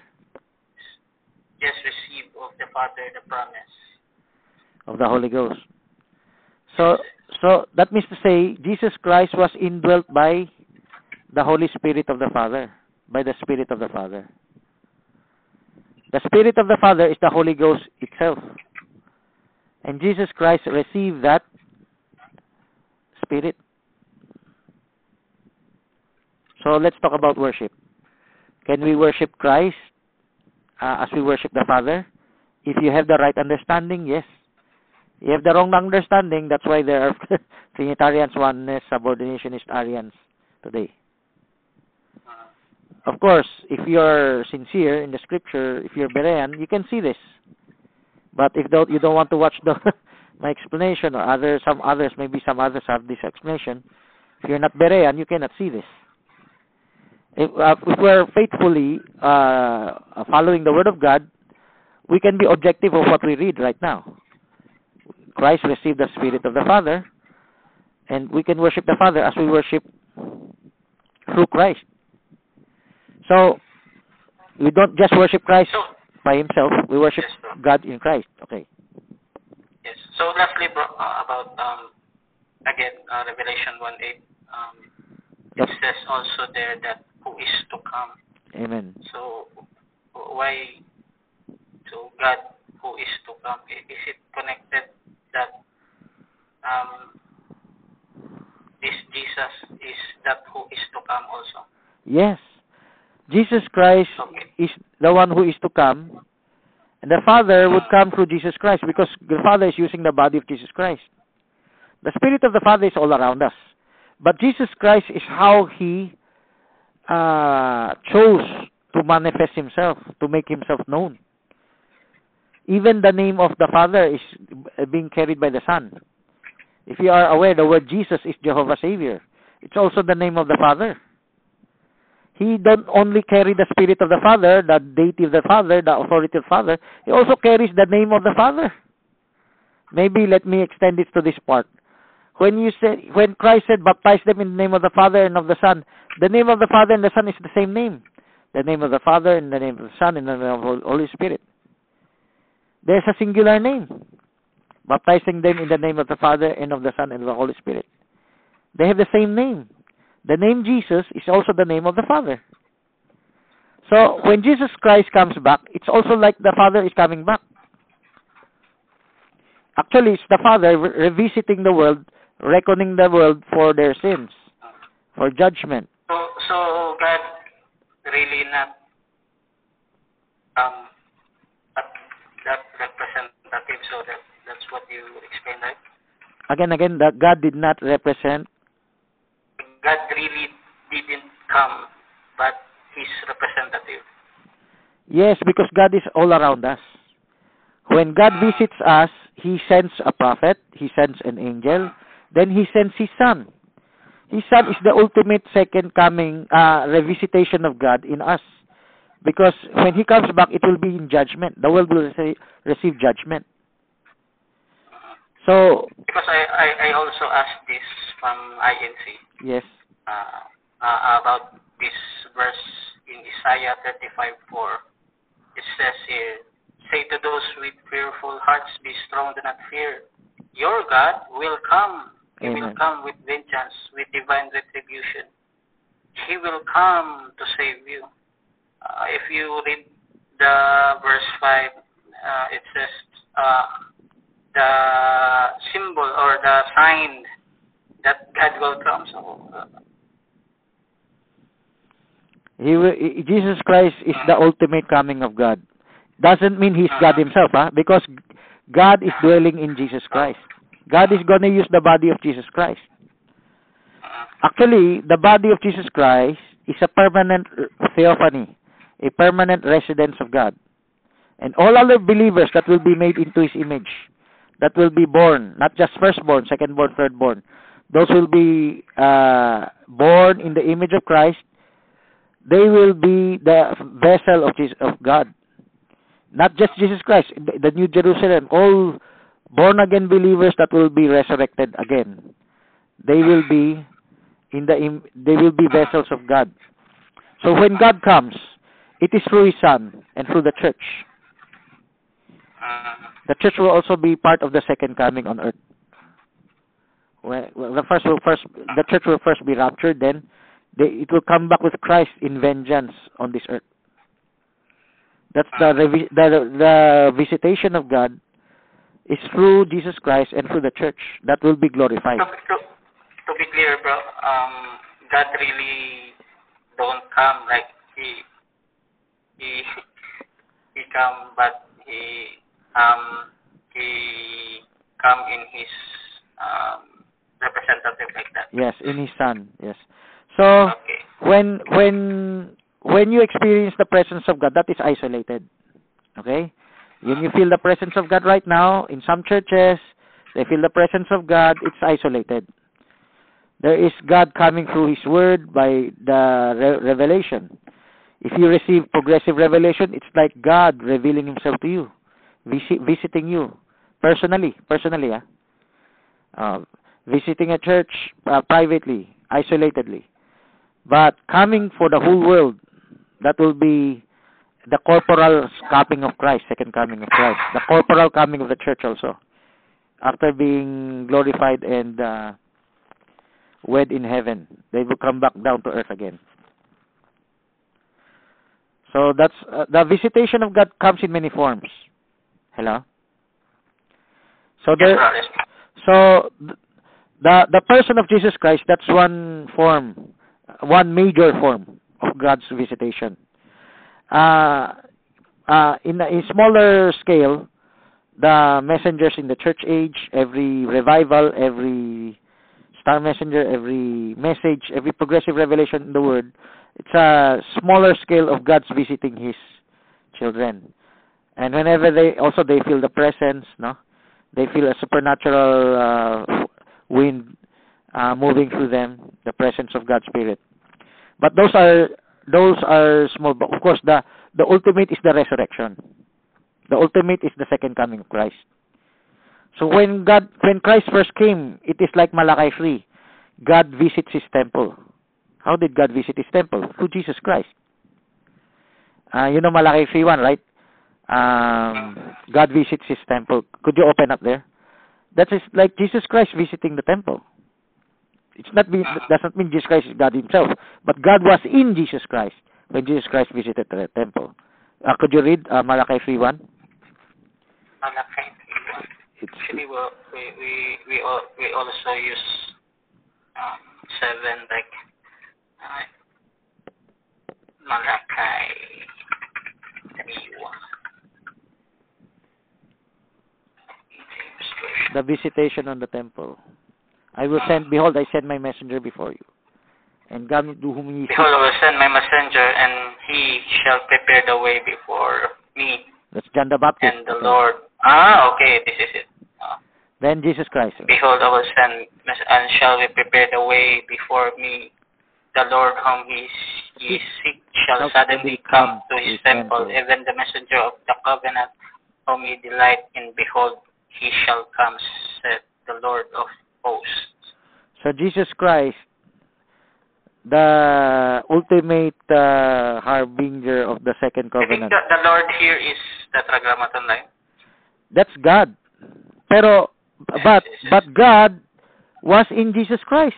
That's a mystery. When oneness reads that, they think Jesus Christ is God the Father Himself. No. God was in Jesus Christ, dwelling in Jesus Christ when Jesus Christ visited the temple. You see? God did not directly visit the temple only like through Zachariah's dream, what. It was through Jesus Christ already.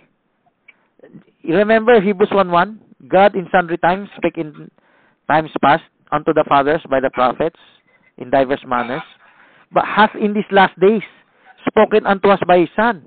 When God spoke by His Son, the Son became the theophany.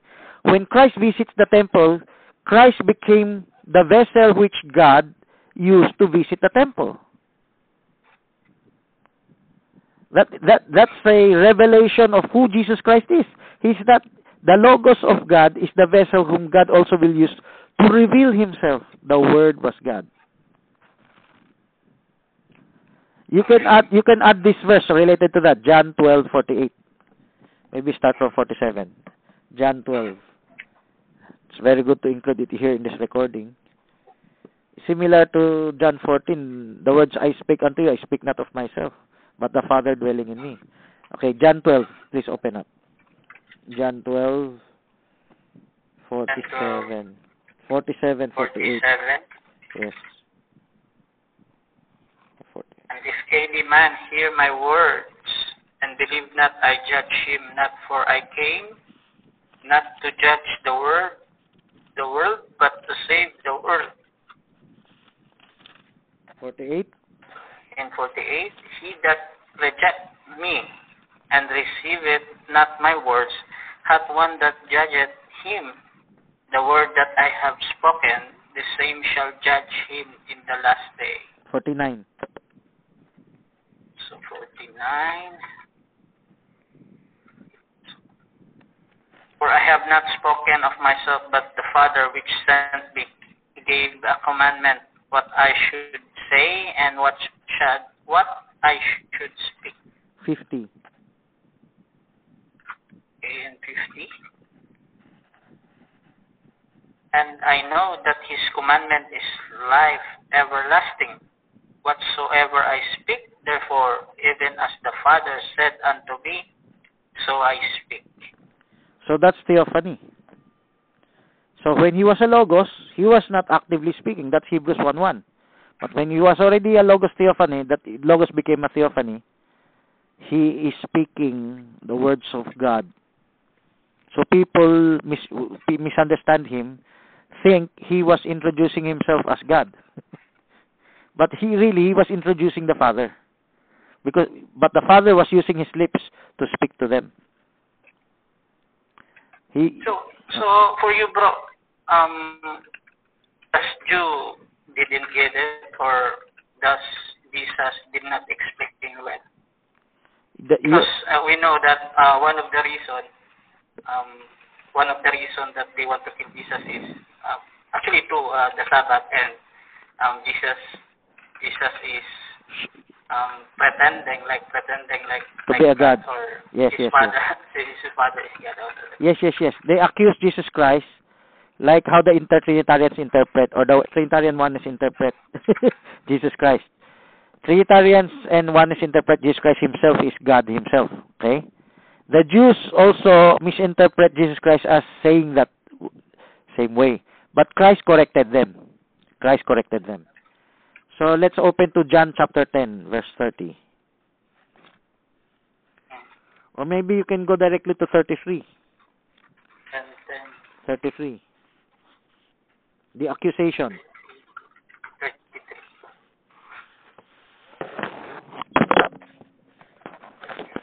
Him saying, for a good work we stone thee not, but for blasphemy, and because that thou being a man make thyself God.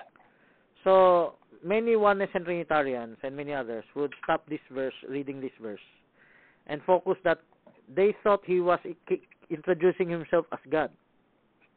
Okay? Now, was Jesus really admitting to that accusation, or he denied that accusation? Verse 34. He would expand the wording of the word God. Verse 34. John 10:34.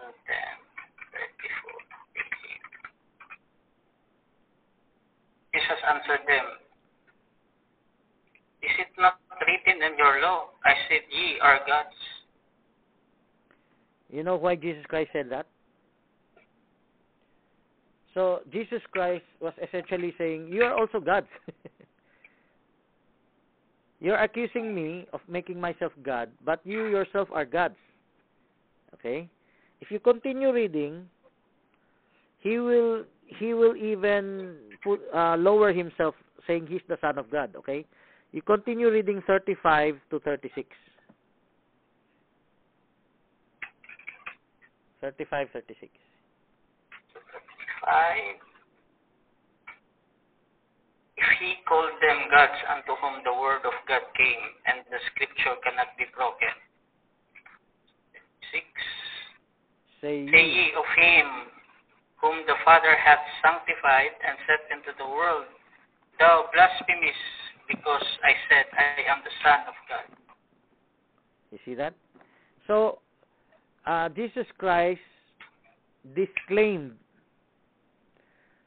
the disclaimer of Jesus Christ is that he is not propagating the word that he's God, but he's essentially saying there's nothing wrong to be someone called to be God, because you also can be called gods. Of course, Jehovah's Witnesses could quote this verse also. So MCGI too, using that they are gods. yes, you need to have the right understanding. The word God is also, like the word worship, like the word Lord, could be applied to someone else. That's why God said there must be, there must be no other gods before me, in the Ten Commandments. Okay, so when Christ quoted Psalms, he quoted from Psalms, "Ye are gods, all of you are gods, because you're the sons of the Most High, and you must judge righteously." That means say gods here have a position of leadership, have a position of power. So angels can be gods, humans can be gods, because they are in the positions of power. That's in Psalms 82. So here in John 4:35, John 10:35, he said, when the word of God came to you, you can be also called gods. So there's nothing wrong to be called God, but I myself call myself the Son of God. I don't even call myself God. I call myself the Son of God. Now, back to the basic question. Is it wrong to call Jesus Christ God? No, because the others can be called God. Now, let's talk about the capital letter G God. Let's say IMCGI, INC, and JW will say, that's a small letter G God. There's nothing wrong with that. Okay. The small letter G God is what I call homoousios, being human, being Adam, being not exactly the same as God. But Jesus Christ has the same power as God. Philippians 2:6, who being in the form of God, thought it not robbery to be equal with God. Christ did not claim to be God himself, but Christ claimed that God gave him power. God gave him power to do his work, to do the work of God. That is also more saying as he's equal with God. You get the picture? And I can also say that becoming one with God, when the Father indwelt him, he was in the Father and the Father was in him. That is also having the nature of God. Let's go to verse 38. The Father in him, and he is in the Father. 38. And then 38. This is a deeper mystery. Like, what happened when God indwelt Jesus Christ? When God indwelt Jesus Christ, they became one in the Spirit. But if I do, though ye believe not me, believe the works, that ye may know and believe that the Father is in me, and I in him. So, when he was doing the works of the Father, he was accused of portraying himself as God. He was not admitting that he was saying he is God, but he's saying God was in him and he was in God. And he became united with God in work and in deed and in spirit. Okay? So, if you have your Bible there, you underline the word, I am in the Father and the Father in me. Underline that word. Have you underlined that? Hello? Yes. Okay. Since you've underlined that, you can write it there as a cross-reference, chapter 14, verse 10, the verse we read earlier. There's a terminology similar to this. It also means the Father indwelling in him. John 14:10. Go to John 14:10.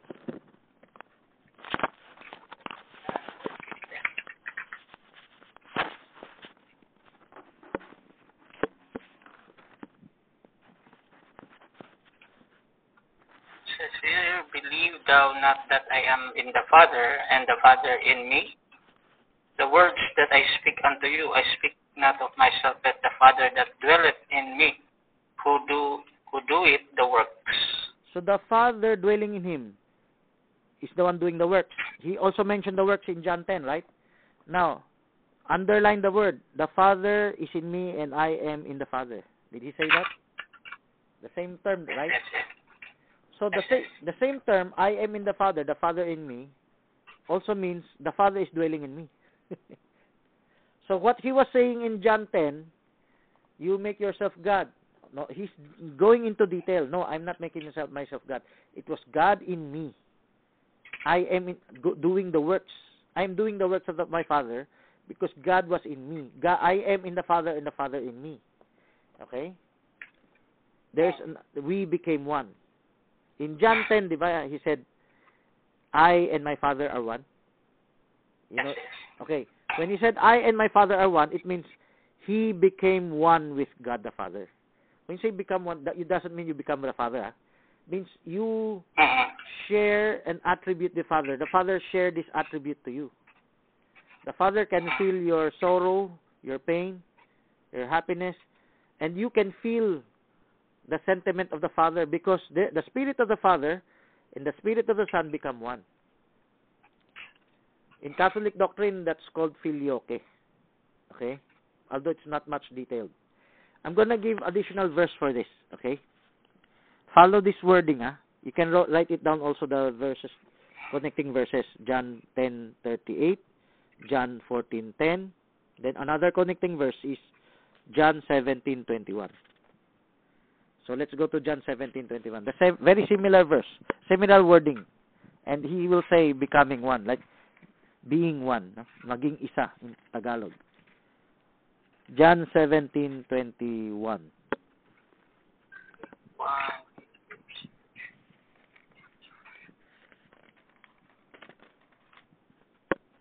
That they all may be one, as the Father art in me, and I in thee, that they also may be one in us, that the world may believe that thou hast sent me.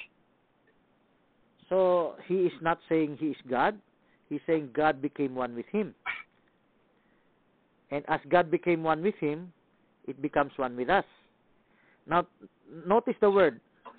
I am in the Father and the Father in me. Have you noticed those same wording? As thou, Father, art in me and I in thee. Notice that word? Isn't it the same wording in John 14:10? I am in the Father is in me. John 10:38, I am in the Father in me. You notice those common wording? Yes. So those common wording shows you can connect those three. They mean the same thing. When God the Father dwells you permanently, he becomes one with you permanently. When he dwelt Jesus Christ, he became one with Jesus Christ. So that's the term, I am in the Father and the Father in me. And in John 17:21, he was already saying, as it happened to me, it shall also happen to you. As the Father dwell in me, we will also dwell in you. Continue in 22.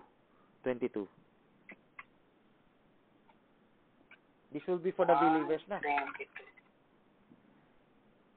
And the glory which thou givest me, I have given them, that they may be one, even as we are one.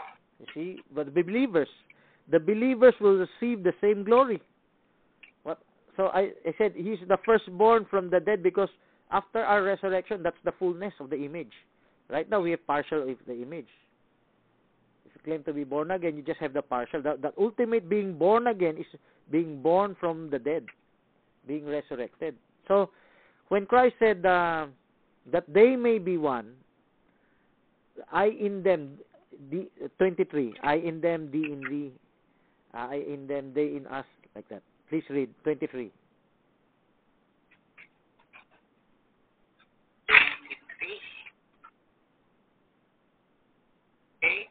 I in them, and thou in me,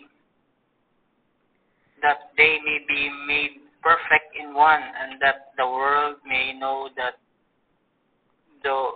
thou hast sent me, and hast loved them as thou hast loved me. So, the accusation of the Jews is misunderstood accusation. It's not true that he was introducing himself as God the Father or God the Son. He was introducing himself as being sent by the Father, indwelt by the Father, becoming one with the Father in spirit, and will indwell the believer. So the word I in them, they in me, the same. I am in the Father in me. That's indwelling. That's becoming one. Let me give you the word becoming one, okay? Because this is a new... So it means the Jew don't get it? The Jew don't get it. The Jew don't get it.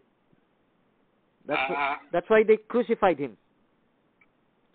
The same as Trinitarians and Oneness don't get it today. They misunderstood Jesus Christ's words, say statements. They didn't read thoroughly. They didn't tie this up. If we view Jesus is a good teacher, so I can think that they can't get it like that. They got it partially. That's why the rest of the interpretation will become Trinitarian or Oneness.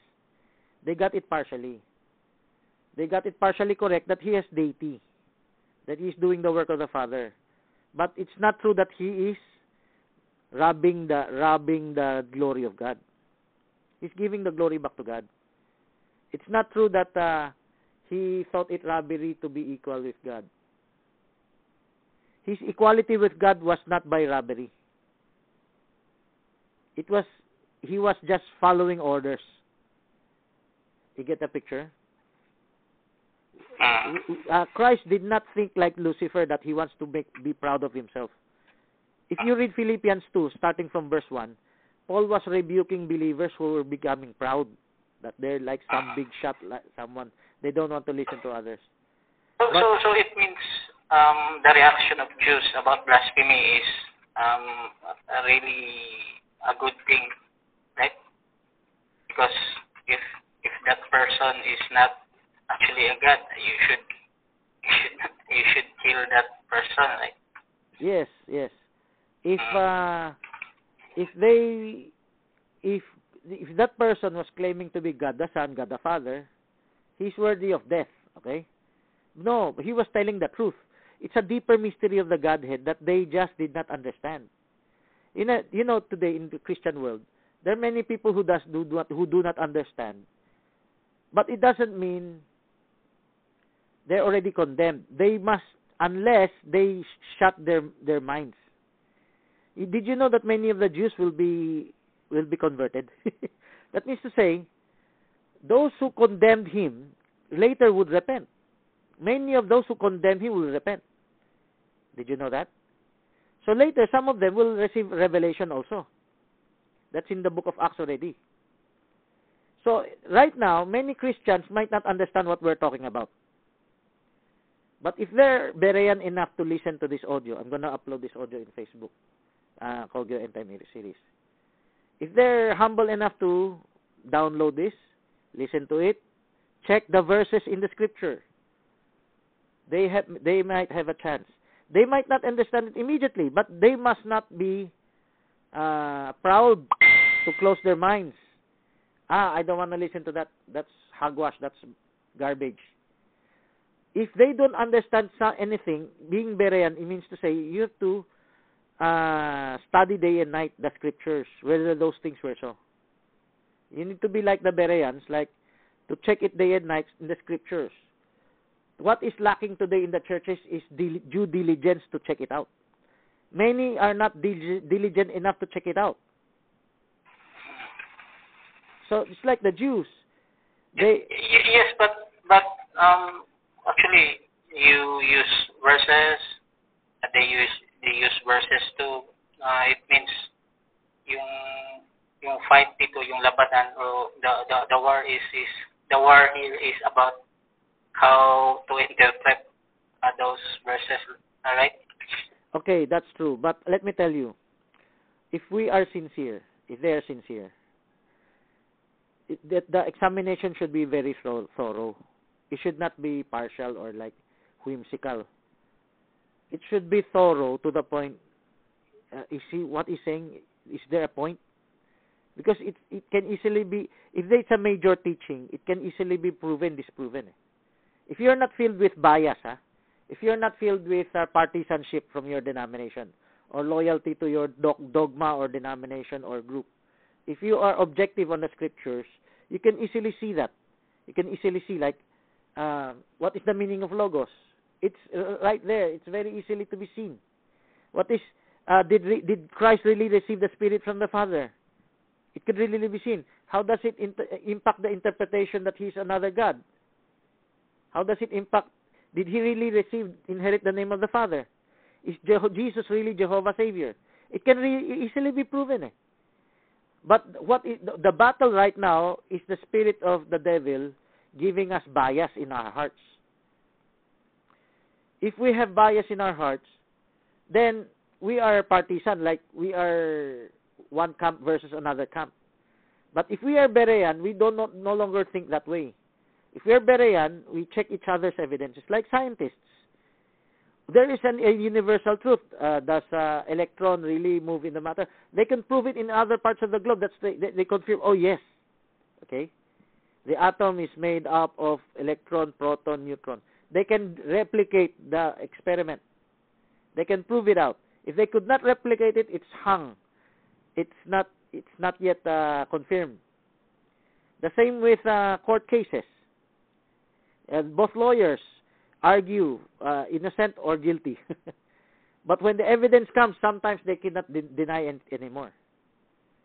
That's in the court cases. Even today, even our receipts. Are you really paid? Have you made your payment already? I have proof. I have paid already. The same here. Do we have proof about what we are talking about? Yes, we have history.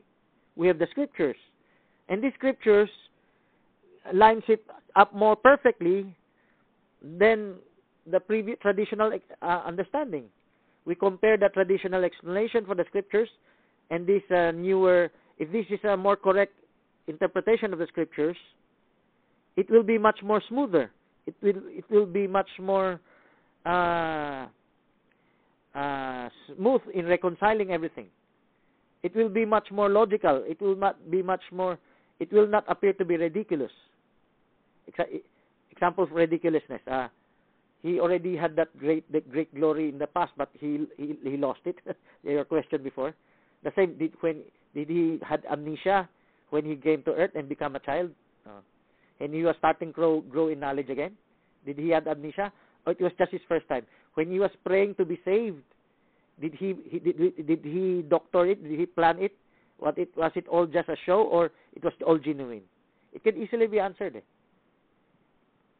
When God said, "Let us make man in our image," is the ultimate fulfillment in the time of Adam or in our time when people will be brought into His perfect image? Which is the more complete image? Just being holy, or also having power and immortality from the resurrection? So it could easily be answered if you compare them, just to be objective. I've debated with others I've seen people who in the debates, they're dishonest. They're dishonest because they have, even if you have a point, they have to ignore it. They have to ignore your point, and they just have to portray to others that they're better. A better kind of debate is not whoever wins or what, but finding out the truth, having a discussion, and admitting the other's point. I wonder if you heard my previous debate on the Godhead, when what is the right word, God the Son or Son of God? I did not totally reject the word God the Son, because I said you can have a right understanding, but most of the time it's the wrong understanding. So I'm trying to be Berean here. I'm trying to admit you can have a point. The other party might not be like that. But in this role, in here, in this Christendom, the walk of faith is being Berean. Now, others might appear to be winners in a debate, but that is in the eyes of people. But the real winners of a debate is not to be winners in the eyes of the people, but knowing the deeper truth. Because a person might learn something from the other side, and it would make him grow deeper in the Word of God. The real winner is in the eyes of God, because he wants to walk deeper in the Word of God. He wants to be honest. He wants to be sincere. Yan. So, do you have any more questions? This Godhead topic is very marvelous. You know, it has many aspects. Maybe next time na lang kasi Yes, sir. it's too late. Meron kang gagawin. I will upload this audio in Kogeo End Time series. After I've uploaded it, you can download it. But right now, you can download other audios already, similar to our topics. There are lots of topics I discuss similar to this, but I think this is one of the more lengthy ones. Okay, and if this is uploaded, I will tag you. Okay. Okay. Okay. Thank you. God bless. I'm gonna stop this audio.